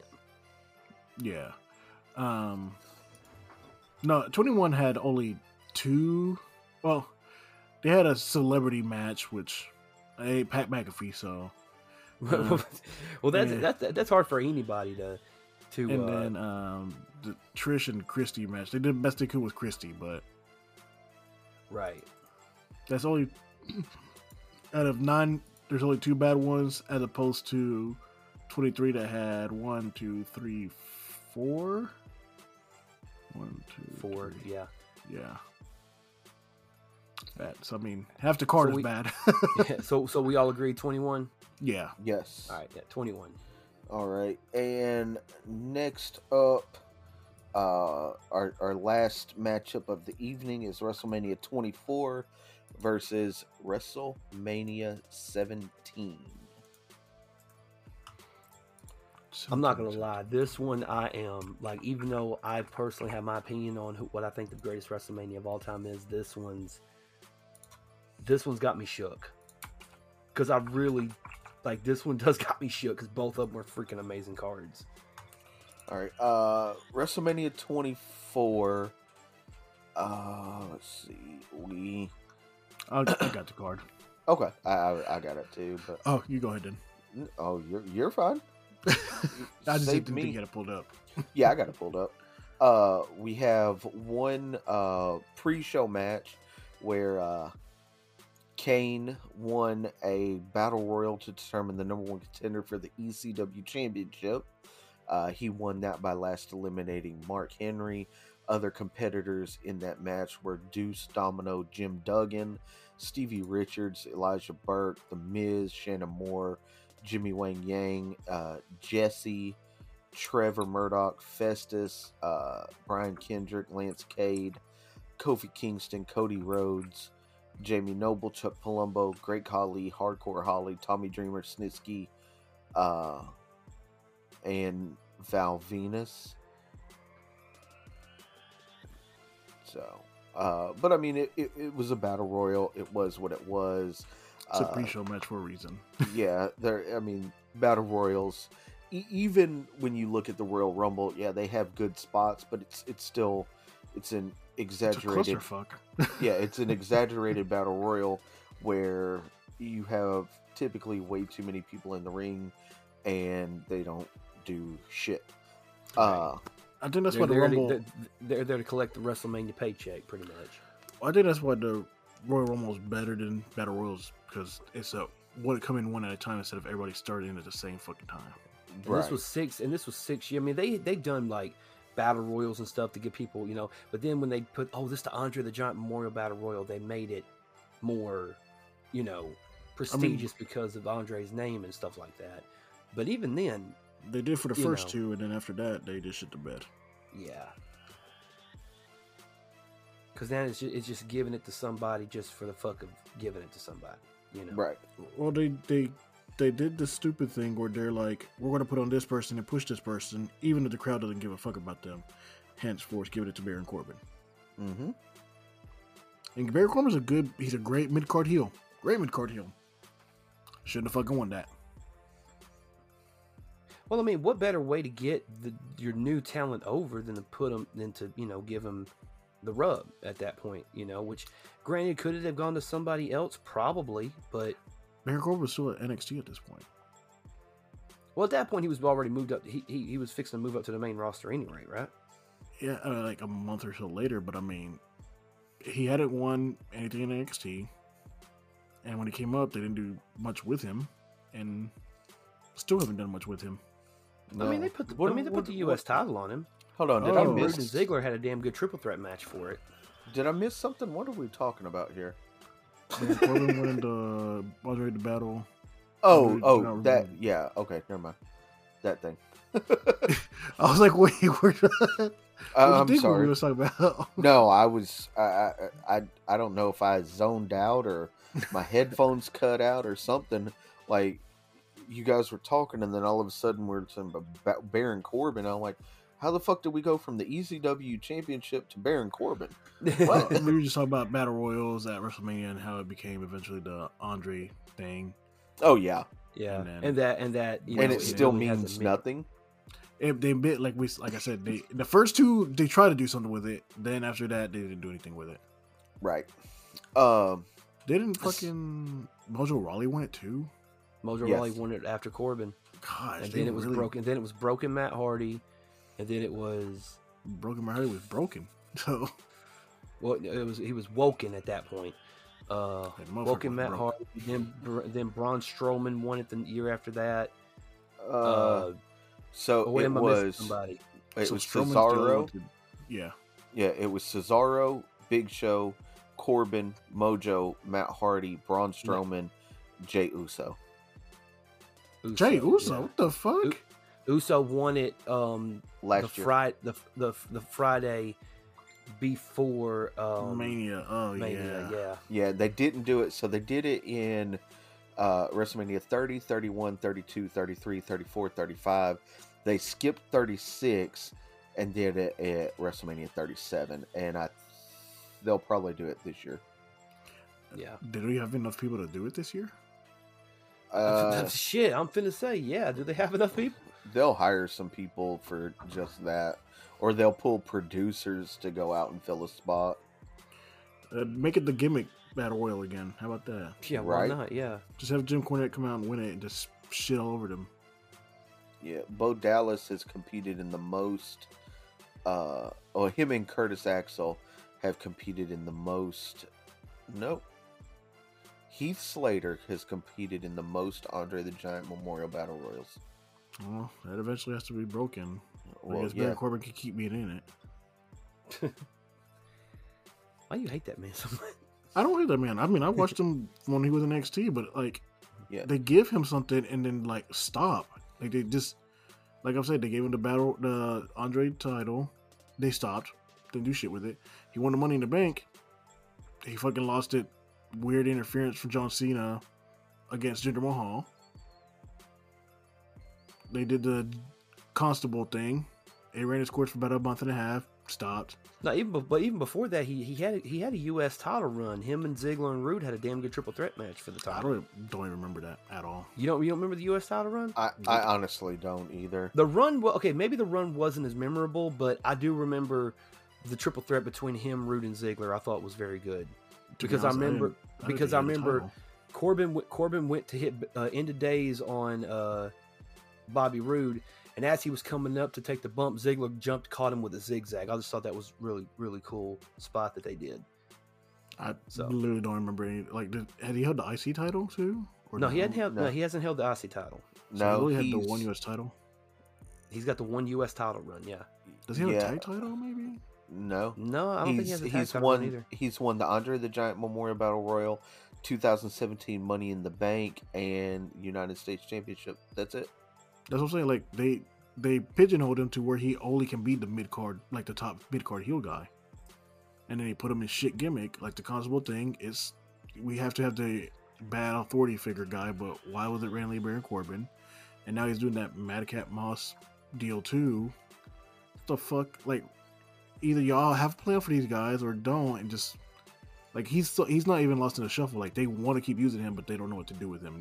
That's even worse, I think. Yeah, I might be the only one, but I fucking hate this whole Happy Corbin gimmick. You're not the I only one. You're like- not the only one that hates it. No, I It's think it's just stupid. it's just stupid. Like, I mean, no. Hold on a second. Are you sure? Okay, now I think I remember him having the U.S. title because that's what led to him being sad Corbin because he lost the title. Mm-hmm. no, he lost the sad Corbin thing was after he. Oh, he also won King of the Ring. That's what it was. He lost his crown. He lost his crown to Shinsuke Nakamura. Yeah, he lost his crown, and then that somehow made him apparently lose his house, go bankrupt, and have a divorce. So this had Corbin storyline, and then one day he gets enough money to play the slots in Vegas to become Happy Corbin because he won. Like, what the fuck? Who really? Like, who is the bad writer that deserves to get fired for that? We may never know. The world may never know. Yeah, let's get Freddie Prinze Jr. back here. Yeah, at least he understands wrestling, or at least he at least he knows how to. He wants to start because he's a wrestling fan. Yeah, he wants to start his own wrestling promotion.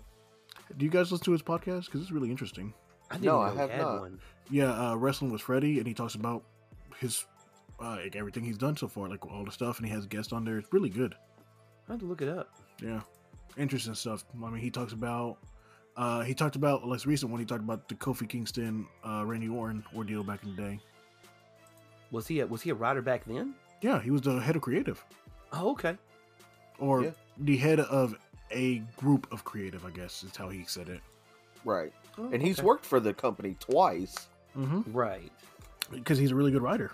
Like, he makes stories that make sense. Exactly.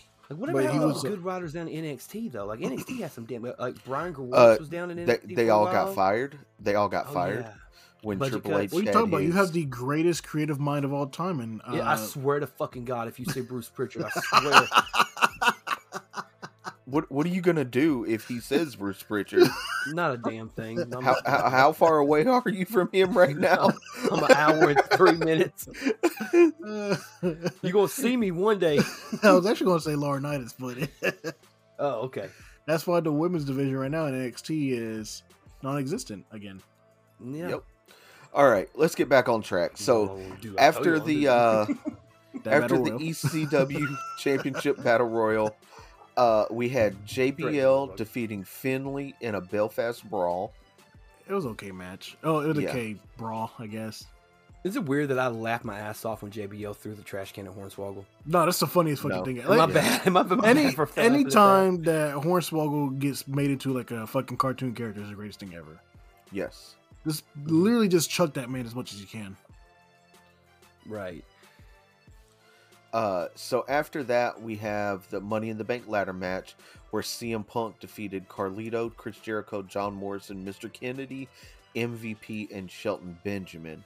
That was a good one. I was going to say, I thought this was a damn good Money in the Bank ladder match.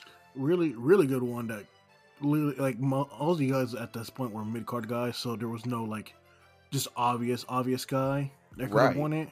I mean, obviously people thought Jericho because he was, he's been at the top multiple times. And he just came back too, didn't he? Yeah, sort of. Just came back. Yeah, like some people thought MVP was going to get it, and then he had that deal with Matt Hardy, and then Matt Hardy came out, hit him with the twist of fate from the top of the ladder. You know, so that kind of nullified him. The one thing I remember the most from this particular Money in the Bank ladder match was Shelton Benjamin going to the top, Kennedy and Carlito pushing him off of the ladder. He takes that flip into another ladder, breaks that ladder, and then the hard cam pans back up to Carlito and Kennedy, and Carlito just got that dumbfounded look on his face like, holy shit, I think he's dead. That whole thing. Yeah, I mean, just kill him, man. That's fine. Right? Just kill him, man. You just like, oh my God, you killed Shelton, you bastard. But no, I mean, everybody in this match was pretty much. I mean, obviously there was heels and everything, but like everybody was really liked in this match by the crowd in general. Yeah. This is kind of the cataclysm to the rise of CM Punk in WWE. Yes. I mean, yes and no at the same time. It was them testing the waters with the new ideology, because I mean he did this and he had the Jeff Hardy feud and everything like that, the Straight Edge Society stuff, and he made everything work. Yeah, but that wasn't until later though. Yeah, this was the first. I'm pretty sure this is the first one. Yeah, the first one, because he won it again the very next year. Yeah, and that was the Straight Edge Society thing wasn't until later though. Was it not this one? No. This was the one where CM Punk, he had Money in the Bank, but they still kept him on ECW, and then Edge beat Batista, had the title. Batista came out, beat the shit out of Edge, and then CM Punk cashed in on Edge to become the World Heavyweight Champion, and the crowd went fucking nuts for it. Yeah, I remember that. It was one of the. I think it was the first time that a babyface won and cashed in. I think. Yes, because Edge cashed in as a heel twice. Rob Van Dam was a babyface, but he didn't cash in. He picked his date. He picked the one night stand. Kennedy, like we said, Kennedy won it, but Edge, won the match against him, and then this was when Punk cashed in, which was a good cathartic moment for his fans, but also the fact that Edge, that dirty bastard, got what was coming to him after screwing, Batista out of his match or whatever, which that led to. Oh, I thought you were going to say after screwing Lita. I'm sorry. Oh, you guys are perverts. What do you mean, you guys? How am I a pervert? He literally screwed her. Well, Matt freaking Hardy. Never mind. So I was trying to pull Paul Heyman, it didn't work. Anyway, after that match, we have the interpromotional singles match with Batista versus Umaga. I mean, it's what you would expect out of two big beefy guys. It was okay. Oh, now I wasn't remember. good. Now I remember. I've realized why I don't remember that first CM Punk title run. Because that's the one where he got punted by Orton after being jumped and somehow. And he lost, and he couldn't compete in the scramble match. It was a Night to Jericho, and the whole thing was, well, they went to Punk and said, "Hey, listen, Jericho and Shawn, their program needs the title," which really their program didn't need the title, but if it wasn't for that moment, then we wouldn't have had that kick-ass ladder match between Jericho and Shawn. So, Yeah, but his title run was only 69 days. That's why I literally don't remember it at all, because it was not a title run. He had a match against Bautista and JBL, and that was it. Yeah. Yep. Then after the Batista Umaga match, we have the 11-second burying of Chavo Guerrero. After Kane was in a battle royal, he literally gets to squash somebody. Yep. Enough of that. Next, we have the Shawn Michaels versus Ric Flair career-threatening match is what they called it. It's where you get the infamous I'm sorry, I love you. Yep. Now go to TNA and wrestle and ruin your career for a while. Yes. Forever. I don't know about so Dark Side of the Ring does it. I mean, but the thing is, like we talked about before, like, who didn't like? I knew that. Yeah, I don't understand this. Like, Ric Flair has been talking for years about Space Mountain. Yeah. I mean, women literally stood in line to take a ride on Space Mountain. Like Jay Lethal said, it's a lot easier to get on than it is to get off. Yes. I can give you 60 minutes in the ring and in the bedroom.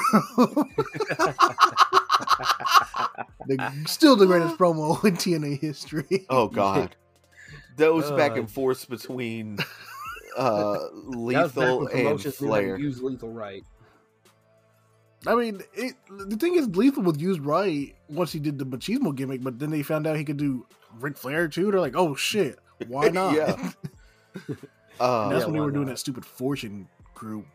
Yep. And Nigel McGuinness was Desmond Wolfe. God, that was terrible. That was a bad couple of years. Oh, that was terrible. All right, so after we have the match, Shawn Michaels versus Ric Flair, which I thought was a really good match. I mean, Flair really, I think, shined for a guy of his age at that time. He was 75. I mean, I don't even know how the fuck old Ric Flair is now. I don't either. He's 73. He's 73. You were close, Roger. And this was 14 years ago. Yeah. So, I mean, he was up there. He was up 59. there. Yeah. and to do what he was doing in the ring at 59, Dying. yeah. Well, I mean, he always said that he's gonna die one of two ways, either in the ring or on top of a woman. Or a woman on top of him, Space Mountain. Yeah, riding old Space Mountain. Get on and get on. So after this match, we have watch Beth that Phoenix promo. and Melina versus Ashley Massaro and Maria Kanellis. And this was the Playboy girls versus the wrestlers. Yeah, it was the Playboy Bunny Mania Lumberjill match. Which I would have much rather watched Beth Phoenix and Melina have an actual singles match against each other. They had a great program when Beth Phoenix had that title run. Imagine if WWE took women's wrestling just as seriously back then as they do today. Are we we talking don't really? House? They don't take it serious much anymore either. No. Like it's really fallen 4? off recently. Yeah, hard. Like Okay, then let me rephrase. The highlight of the women's revolution, whatever. Back then. And you could tell that they stopped caring about women's wrestling because they never did another women's pay-per-view again, which is stupid. No, they didn't. Right. Wasn't there also talks of the women getting their own show as well? Yeah, Saudi Arabia. You see where that happened. Yeah. God. Oh. So after the you on one or not, bro? I don't know. After the Playboy money, but I can't even fucking say it. After Playboy the Lumberjill match, yes, Playboy money, yes, the Playboy Bunny Mania Lumberjill match. What the fucking a 5-minute match? Jeez, get it off the show. It's legit bathroom break again. Yeah, Snoop Dogg making out with Maria Kanellis. I'm sure that makes Mike Bennett feel really good. That wasn't his woman at the time. They weren't together at the time. I know. She was sleeping with CM Punk at this point. Or was it John Cena? No, it was CM Punk at this point. Was it Punk at the time? Yeah. Mm-hmm. Yeah. Cena was before. We gonna air this girl out like that, but I mean, she I met her at a Ring of Honor show. She's actually pretty chill. Yeah, I know she's chill, but I mean, we just gonna put her backstage stuff like that out here. Hey, this is all public information. It wasn't. It ain't like we bringing out information that ain't been publicized. I mean, yeah, everyone knows these stories. Yeah. But the next match was what title? The WWE Championship. WWE title, yeah. Yeah, it was the Orton Cena Triple H triple threat. Where Triple H was blown up because he's so out of shape. Mm-hmm. And everyone thought that John Cena came out to the band. Yeah. They did a horrible rendition of his theme music. Well, I just remember Triple H being just off the gas and being bloated as shit. Yeah. Didn't he just come back from injury right before this Mania as well? His second quad injury? Because didn't he win the Rumble that year? Am I No, thinking? Cena. No. This Cena was 2008. Cena won. This one, Cena came in at number 30 in Madison Square Garden. But I'm trying to think. Did Triple H come back from injury or not? Hold on a second. I'm looking it up right now.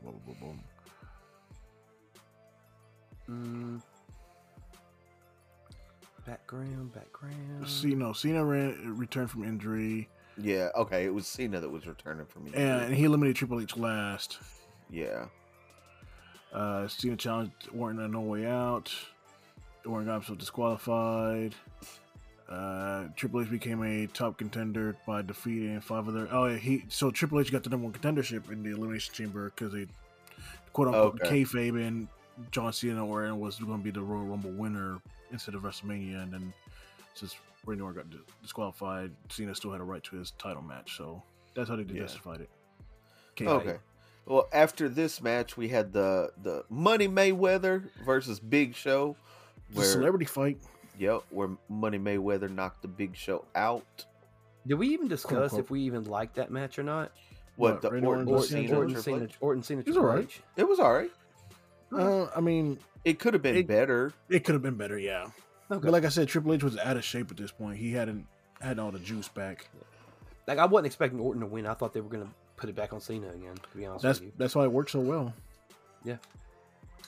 But, like back to Money Mayweather and Big Show. Yeah, I mean, Well, it was a good build up for the fight or for the match. Yeah. And I mean, Big Show told Floyd to break his nose. He did. He's like, I regret that. So yeah. The match itself was very, very good. I thought it was okay. I mean, it told the story. It was a no DQ match, obviously, because there was no way Floyd would have been able to beat Big Show in a legit match. Oh God, no. No matter how much he trained. But it gave Floyd's quote unquote bodyguards ability to come in and then use a chair and everything like that. 11-minute match, which really told the story. I didn't even think it was 11 minutes long. I thought it was shorter than that. No, it felt shorter than that. Yeah. So. Big Show doing Big Show things, being the company man. Yep. Yeah. Then after that, we have the main event of The Undertaker defeating Edge by submission for the World Heavyweight Championship. And this was billed as streak versus streak. Because at this point, Edge had been undefeated at WrestleMania as well. I know. Yep. And The Undertaker obviously was undefeated. Edge's streak was broken. Taker's was not at this point. So, but it was also for the World Heavyweight Championship too. I think but like it was streak versus streak. But with that extra caveat of the World Heavyweight Championship being involved, kind of put a little extra into it. And Edge's entrance was amazing for this. Both entrances were, but yeah, Edge had that special pyro for that WrestleMania pyro, which was didn't they all awesome. have WrestleMania pyro? No, but the Edge's was different. I mean, it looked like it was, you know what I mean, like, but you know what I'm saying. I know. I'm just fucking with you. Yeah, I know. I'm trying to remember, like, Undertaker won this, but then this is where he got screwed because Vicky Guerrero stripped him of the title because he used Hell's Gate. Right. Like I'm saying, this was the era where Undertaker was having he had a great title sequence. He didn't have a run, technically. He won great title matches and then got screwed out somehow. Yeah. It says Vicky Guerrero stripped the Undertaker of the World Heavyweight Championship because of his continued use of his illegal chokehold, claiming that she did it to protect the other wrestlers. Despite this, Undertaker and Edge would feud with each other until their match inside Hell in a Cell at SummerSlam 2008, which was the last match in the Ruthless Aggression. Really? They consider that the last match of the Ruthless Aggression era? I don't think so. 2008 was the last year of the Ruthless Aggression era.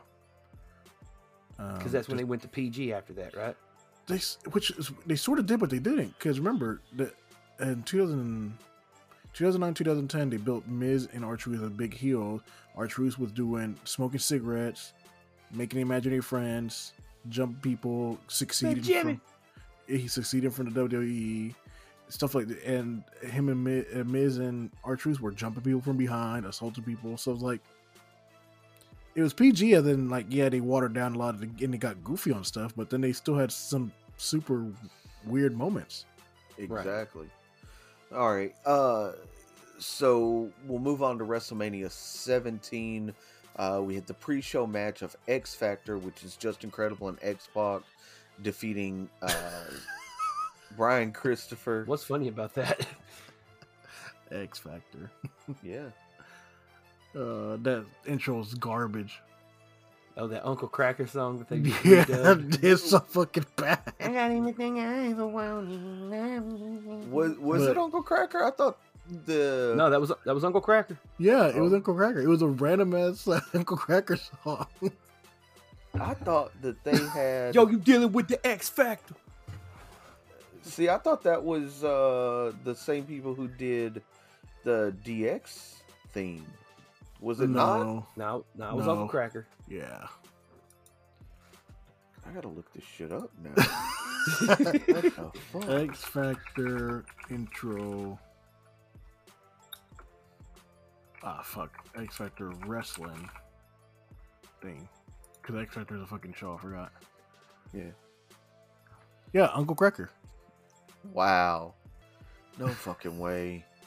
I gotta listen to this now. It's garbage. It's pretty garbage, bro. That's why I laughed, because it's so bad.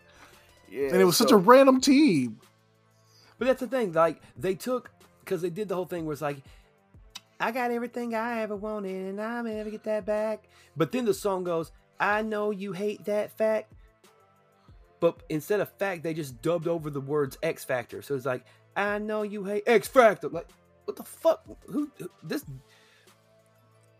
Whoever learned how to mix audio for WWE at that point sucked, because it was clearly just a horrible transition. But yeah, Uncle Cracker sung that. God, it's so bad. It's horrible. It is horrible. Horrible. Oh my god. All right, I'm going to bed now. Damn it, Roger! You don't fuck the show up. I did. I gotta sleep that He shit away. He didn't have to listen to that song. You made him. I didn't know. I just said it was a garbage theme song. You brought up the fact that it was Uncle Cracker. Hey. Oh, Yeah, it's you. Don't turn this around on me, motherfucker.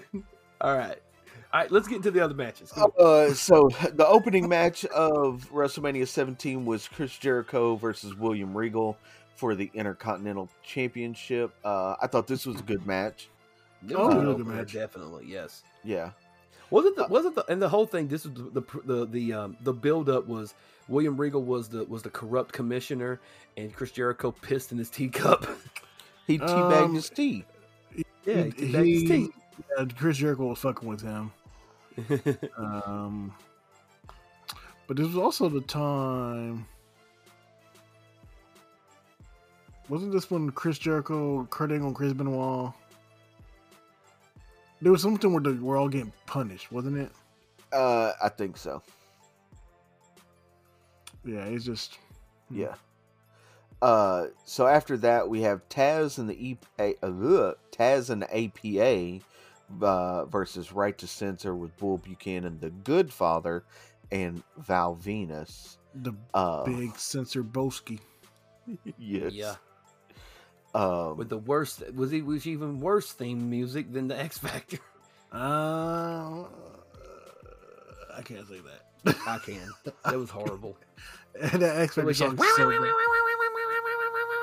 Listen to that for 15 minutes and see if you don't want to bang your head through a wall. I mean, I hear the X Factor one time. I want to bang my head through the wall. Right. But the match, a 6-man tag only lasted less than 4 minutes, though? It was a squash to punish, because I mean, remember, Right to Censor was made to make fun of the FCC? FCC, yeah. But I mean, would you want Taz that and match APA, to be? I mean, would you want that match to be any more than 4 minutes? I mean, you could have done some stuff with. They could have done something, you know, get a little heat on Taz. Let get a little heat on Taz. Let JBL or fucking Farouk come in as clean up, and That's what they did. That's what I'm saying. Like, but they did it in 4 minutes. did it in 4 minutes. I bet they were told, "Hey, go out there, and give us a good 7 minutes." They're like, "Nah." Nah, bro. We doing We cutting this motherfucker short. We gonna cut it short. Why'd y'all cut it so short? Hey, I'm giving you more time for the main event so you can fuck the whole crowd over with that stupid ass heel. You know what? We'll get to it.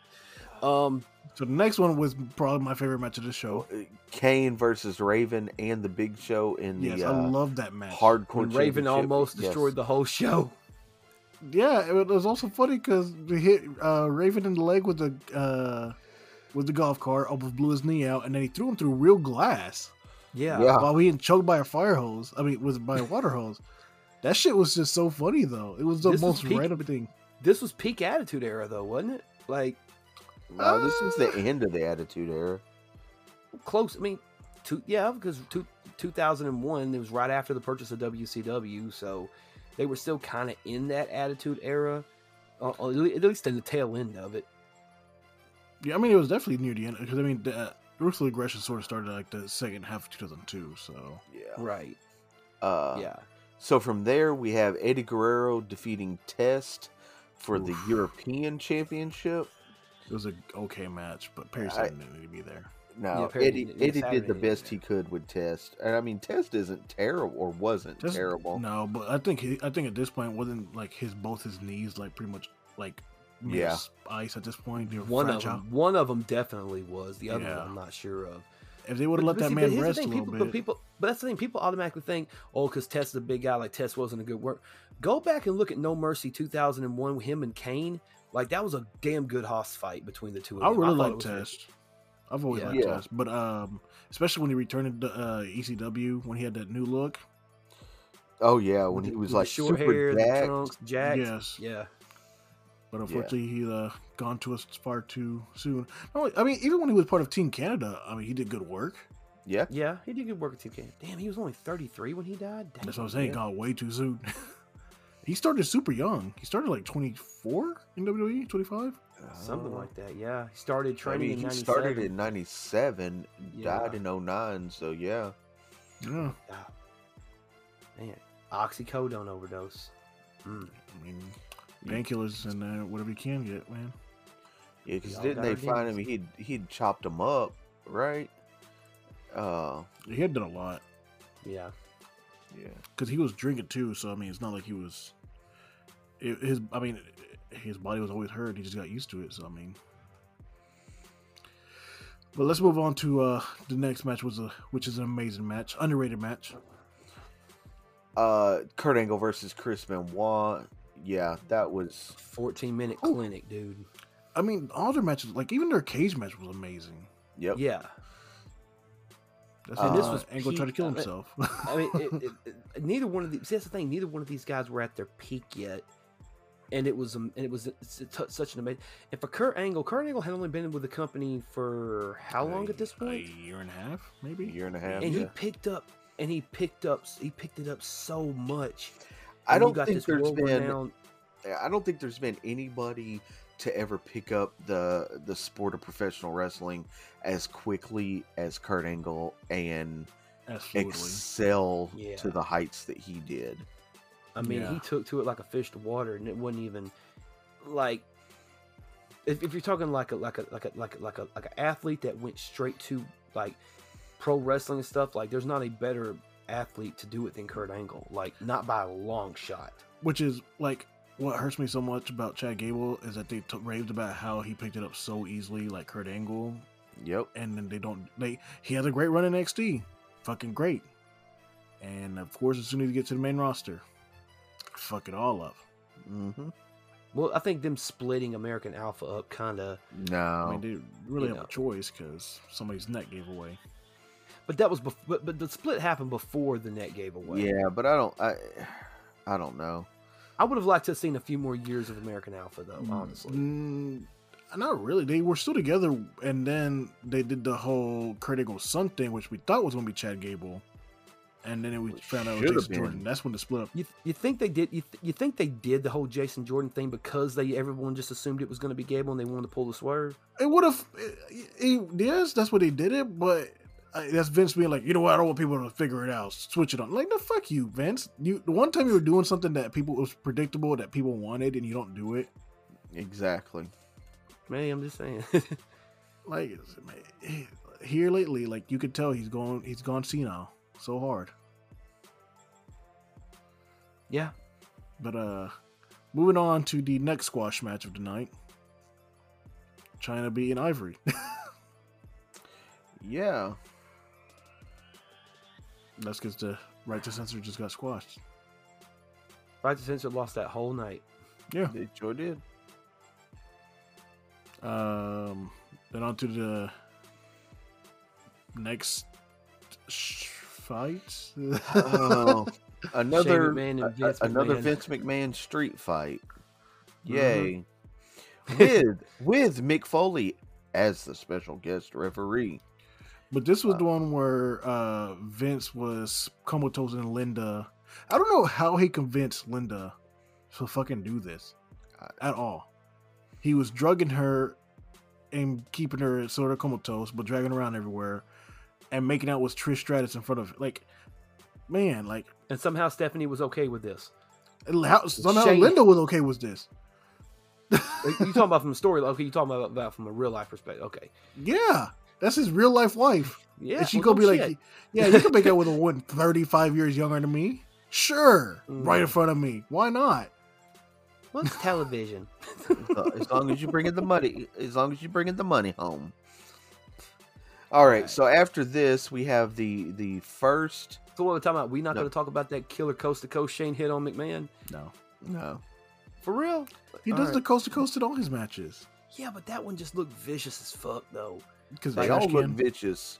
They all look vicious. This one looks especially vicious. No, they all look vicious because Shane damn near kills himself every time he fucking does it. Yeah. Remember when RVD started doing it and he made it look so much better? Yeah. Who did it first? Was RVD doing it first or was Shane doing it first? RVD was doing it in ECW. Was doing it. Okay. I couldn't remember because... Yeah. If I'm not mistaken, if I'm not mistaken, and I have to go back and look it up, the first time RV did coast to coast, he went diagonal corner to corner, not sideways corner to corner. Was it against Sabu? I think so. Probably. I think I know which one you're talking about then. Yeah. Because that's the one where he throws the chair as hard as shit. Yes. Oh, yeah. Yeah. So anyway, after the Shane McMahon, Mr. McMahon street fight, we have the second TLC. Yep, TLC 2. Mm-hmm. TLC 2. Edge and Christian Dudley's and the Hardy Boys. Okay.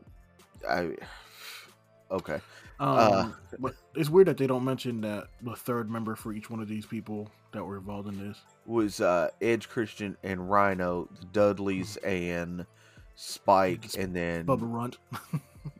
Yeah. And then Lita for the Hardys. Yeah, and then Lita got 3D through a table after drilling the shit out of Spike's head with a chair. Yes. This was a really good match. Yes. This was also one where the third member actually helps the person climb the ladder and win. Yes. Right. You know, I think one of the main things that people remember the most from this particular match was Edge spearing Jeff Hardy while Jeff Hardy was hanging from the cable holding up the titles. Yep. Then him doing the swanton off the base ladder onto the two tables but missing one table. Yep. And then somebody put Bubba and Matt going through 4 tables that were set up on the outside. I think Christian's the one that pushed. Was it Christian? Because they were trying to outdo. They were trying to outdo the first TLC match. Yeah. Well, I mean, they succeeded definitely. And then also, yeah, this one was definitely better than the first one. But this one, Devon also took the twist of fate from the top and had like the little seizure cell. Yes. Love that cell. Love Devon's seizure cell. Right. But I mean, overall, great match still. The next one was the Undertaker. The gimmick battle royal where Shiki Baby was like 70 years old. You know, he was like 62, I think, at this point. Yeah. So there was no way. Yeah, because he's 79 now. Yeah, so there was no way he was going over the top rope in that one. He's by far the oldest guy in that match. But he beat the Gobbledygooker, Hillbilly Jim Cornette, Brother Love, Duke the Dumpster Drosy. Yeah, and was the Good Godwins in it? Yes. No, were they in it? I'm looking now. I don't see them.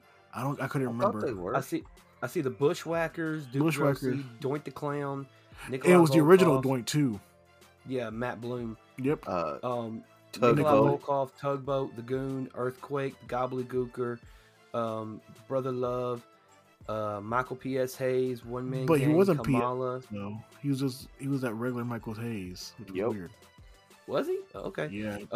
Kim Chi, Jim Cornette, Repo Man, Hillbilly Jim, Sergeant Slaughter. Repo Man's the other one I was thinking of then, and Sergeant Slaughter. It's just Barry Darso's other gimmick. But my thing is, why was the final two not? If you're gonna have Iron Sheik go over, why was it not Sergeant Slaughter? Because they were afraid Slaughter was going to become a Iraqi sympathizer again. And also, like the average age for people in this match was like 74. So I mean, that's why they called it a gimmick battle royal. Yeah. But Let's no, not next. bring that back though. No, we need to bring it back. No, we don't. Yes, we really don't. No, we do. No, we do. Bring back Val Venus. Blue Meanie. So what? Bring back all the racy gimmicks from. Blue Meanie was not racy. Val Venus was. But he was a gimmick. So bring back all the gimmicks from '99 to 2000. Yeah, pretty you could much. bring the Boogeyman back. I Kevin mean, Thorne could get. This his. was 2000. This was what 2001, and then we brought back gimmicks from the 80s and the early 90s. So yeah. So I guess in the year 2022, I guess it would make sense then. Yeah, but you think about it, like Val Venus, Blue Meanie, Kenzo Suzuki, Muhammad Hassan. Let's just go full in. Let's just go ahead and do it all. Oh man, yeah, well, yeah, fuck it, why not? Yeah. While you're at it, get Sin Bodhi to bring back Kazarni. Why not? Yeah, Why not? Kazarni, man. Yeah, people will be like, "Who the fuck is this guy?" Bring back- So anyway, after the gimmick battle royal, we had Undertaker, Triple H. in their non-existent first match that they try to claim didn't happen. Yep. Do they really not claim this match? Yeah, remember when they had that when the Undertaker The end of an era. Yeah. Oh yeah. They tried to say that they only had one. They had one match, and then that second match was the second time ever at WrestleMania. Yep. They literally When it tried was to. the third one. Yeah, they really tried to erase this one because that 25-minute ref bump. Oh yeah, that whole where they fought outside and Yeah, the ref didn't, died. Didn't and Undertaker nobody like came to save him. powerbomb him off one of the scaffoldings or something? He either powerbomb or chokeslammed him off the scaffolding. Something like that.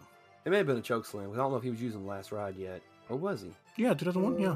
Yeah. So He's he American probably Badass. it probably was the last ride. Yeah. Yep. Yeah, this is Biker Taker. Biker Taker. Yeah. Which is funny because in WWE 2K22, Biker Taker is rated higher than Deadman Undertaker. No, that's crazy. I think it's the greatest thing ever. Somebody else is agreeing with me that best Taker is Undertaker on the bike. Why do people give what? Please forgive me for being naive about this, but why do people hate the Biker Taker gimmick? Because Undertaker should not have been anything but the Dead Man, kayfabe wise, and people hate Limp Bizkit. They hate Limp Bizkit. Yep. Why do they hate Limp Bizkit? What did Limp Bizkit ever do to you? We say that, but then again, we have people on our channel that say otherwise. Exactly. Thank you for those 2,000 We have a lot of people that say otherwise. Exactly, and thank you for getting Cash Money No Limit to 1,000. We appreciate it, y'all. So that being said, let's move on. Then to we have the main event of Steve Austin versus The Rock. No disqualification for the WWF Championship. Oh, chef's kiss. This is such a good match. It is. Very good match. My only issue with this match is I wish the heel turn didn't happen. Or if the heel turn was going to happen, I didn't want to have it happen at Mania. Like, if you wanted to turn Austin heel, like, it had especially to have after happened McMahon now. just, even though, like, because McMahon just got his ass kicked earlier in the night by Shane. You figured, that whole thing he would, take a reprieve from it, but see, but that's the thing. Like, to me, Austin didn't really need to turn heel to beat The Rock, because he's already beaten him before. He beat him at 15. Yeah, but this was Rock on his upswing of superstardom. Yeah. So what? So it was it a situation like he aligned himself with the one person he wouldn't align himself with to make sure that he guaranteed? Like, for me, like, it would have made sense, like Austin barely squeaking out the win. And then it's like, okay, I gotta go to the dark side to make sure that doesn't happen again, because then I'm in jeopardy or whatever, I mean, I thought the match was, out of the 3 WrestleMania matches that they had, I think this one was the best one that they had. But again, I wasn't a fan of the heel turn. Nobody was. That's why they sort of went back on it a couple of weeks after. No, Austin was still heel because he ended up becoming the leader of the Alliance later on.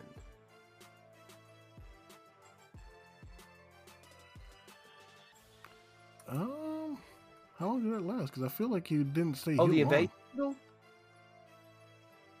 The what? You talking about the invasion angle between WCW and ECW? Let's see. How long did this all last?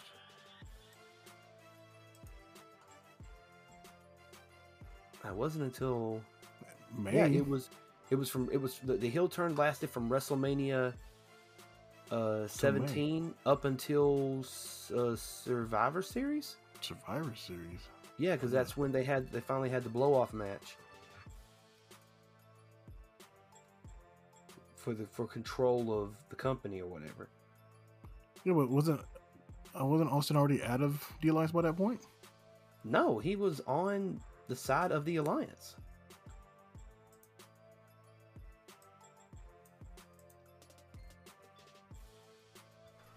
Let's see, hold on.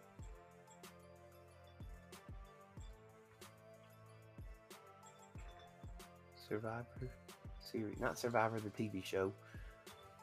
No, Survivor TV series.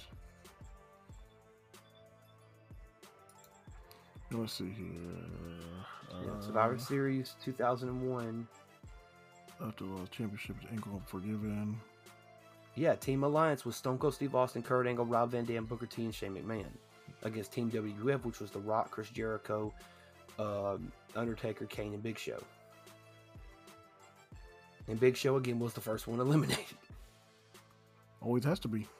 Yeah.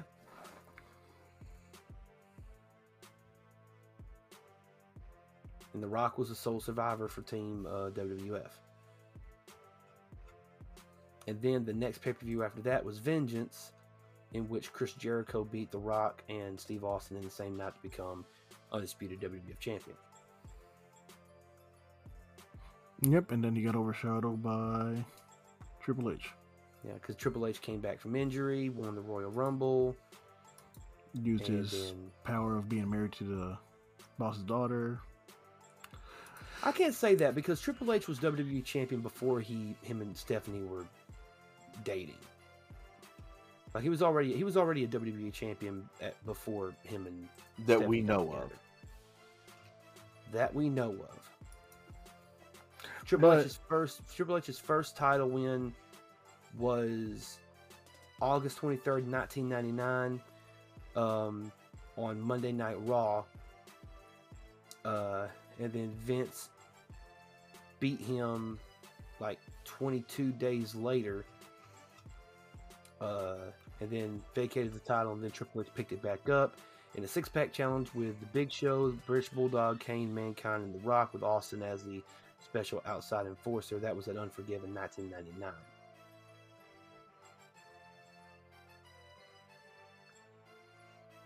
When him and Stephanie get together? Let me look real quick. Allegedly get together. It says from 1996 to 2000, Paul Levesque was in a relationship with fellow wrestler Chyna. What began as an on-screen storyline marriage in 2000 became a real-life romance for Levesque. Started dating Stephanie McMahon, and they were married on October 25th, 2003. So, yeah, didn't Chyna claim that Triple H was cheating on her before they went public? I mean, maybe. But all right, between these two, let's get the last pick in. Between these two, 17 or 24? Yeah, 24. Correct. I forgot which one we were discussing. This one's difficult for me. Yeah, it's difficult for me too. Really? Yeah. Because I'm always a big proprietor. I think 17's the best one that I've seen. But going back and looking over the matches and stuff, and this one's difficult. Really? It is. It really is. I mean, if you have your pick, go ahead and say it. 17? Okay.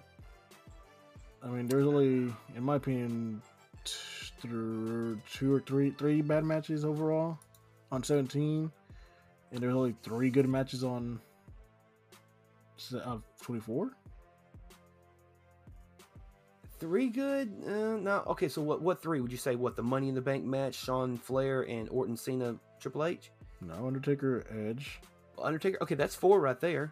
No, I don't think Randy Orton, John Cena, and Triple H was that great. Okay. I mean, it was for what they were doing at that point. Yeah, he was good, but I mean, like I said, Triple H was not in his best at that time. But Shawn Michaels, Ric Flair, great storytelling, and Money in the Bank. But then you got Jericho, Regal, Kane, Raven, Big Show, Angle, Benoit, the TLC 2, Taker and H, and Austin versus Rock. Yeah, I said there was only 3 bad matches on this one. Yeah. Let me look at 24 What do you say, Chip? again. I mean, 24 had the ECW Battle Royal, JBO, Finley, Brawl, Money in the Bank, Batista. Yeah, I'm gonna go with 17. Yeah, I'm gonna go with 17 too. All right. There we go. I was leaning toward 24, but I was like, no. 17 is considered the greatest of all time for a reason, and I personally think it is the best WrestleMania of all time. But when you compare them side by side, it does become a little bit difficult because it's like, damn, how are you gonna pick? But yeah, I'm gonna go with 17, and I like 24 as overall WrestleMania, but I just like 17 better. All right, so we had What's the final WrestleMania. four? Yep, we had WrestleMania Hold on. 20 defeat WrestleMania 10. We had WrestleMania 19 defeat WrestleMania 2000. We had WrestleMania 21 defeat WrestleMania 23. And we had WrestleMania 17 defeat WrestleMania 24, leaving the final 4 to be WrestleMania 20 against versus 13. versus WrestleMania 19, WrestleMania 21 versus WrestleMania 17. Ugh. And This if you is want to gonna find be- out who wins those matchups, tune in next week right here on Movement Radio. Absolutely, it's gonna be really good. Yeah. Anything you guys want to say before we bounce out? Or yeah, anything y'all want to say before we get out here tonight? As always, check out movementradio.us. That is your one-stop shop for all things Movement Radio. Anything from you, Raj? No. Okay, cool. So shout out to Sean Thompson Personal Training, Jerry and Jennifer at the Chronic Conversations Podcast, Andrew and Sean at the Warrior Workout Network, Ivan Montanez, twitch.tv/UnleashDemon, and Sean Miller with Should I Watch That? Thank you to all of our sponsors. Thank you to everybody. 22,000 downloads. If we're not there already, we're close. Nope, How we're close there. are we? We're there. bring it up. We're there? Yep. Thank you for 22,000 downloads. Let's get it to 23,000. Let's get it to 30,000. I think 30,000 is a nice round number for the year. I know we're just in the month of March. But yeah, let's push it all the way through to the end of the year. Let's get to 30,000. We really think you guys can do that for us, and we do appreciate it. Yeah, so this is going to be, we're looking forward to next week, the final 4, 20 versus 19, 21 versus 17. We might have, it might be a little bit more difficult than it should be, but we'll get through it. But yeah, thank you guys so much for tuning into this episode. We love you guys. We appreciate you guys. We'll see you right back here next week on another edition of We Talk Wrestling, Who You Got edition. Let's hit them with the outro. Please do not leave without leaving a like, comment, share, and subscribe on your favorite podcasting platform. Make sure you follow us on all of our social media, Facebook, Twitter, Instagram, and TikTok. Check out the YouTube channel, subscribe, click that bell to get notified of our latest videos, and once again, check out movementradio.us. I am Chip Hazard, I am Talon Williams. No, I'm Roger Sierra. and this is Movement Radio. God's plan.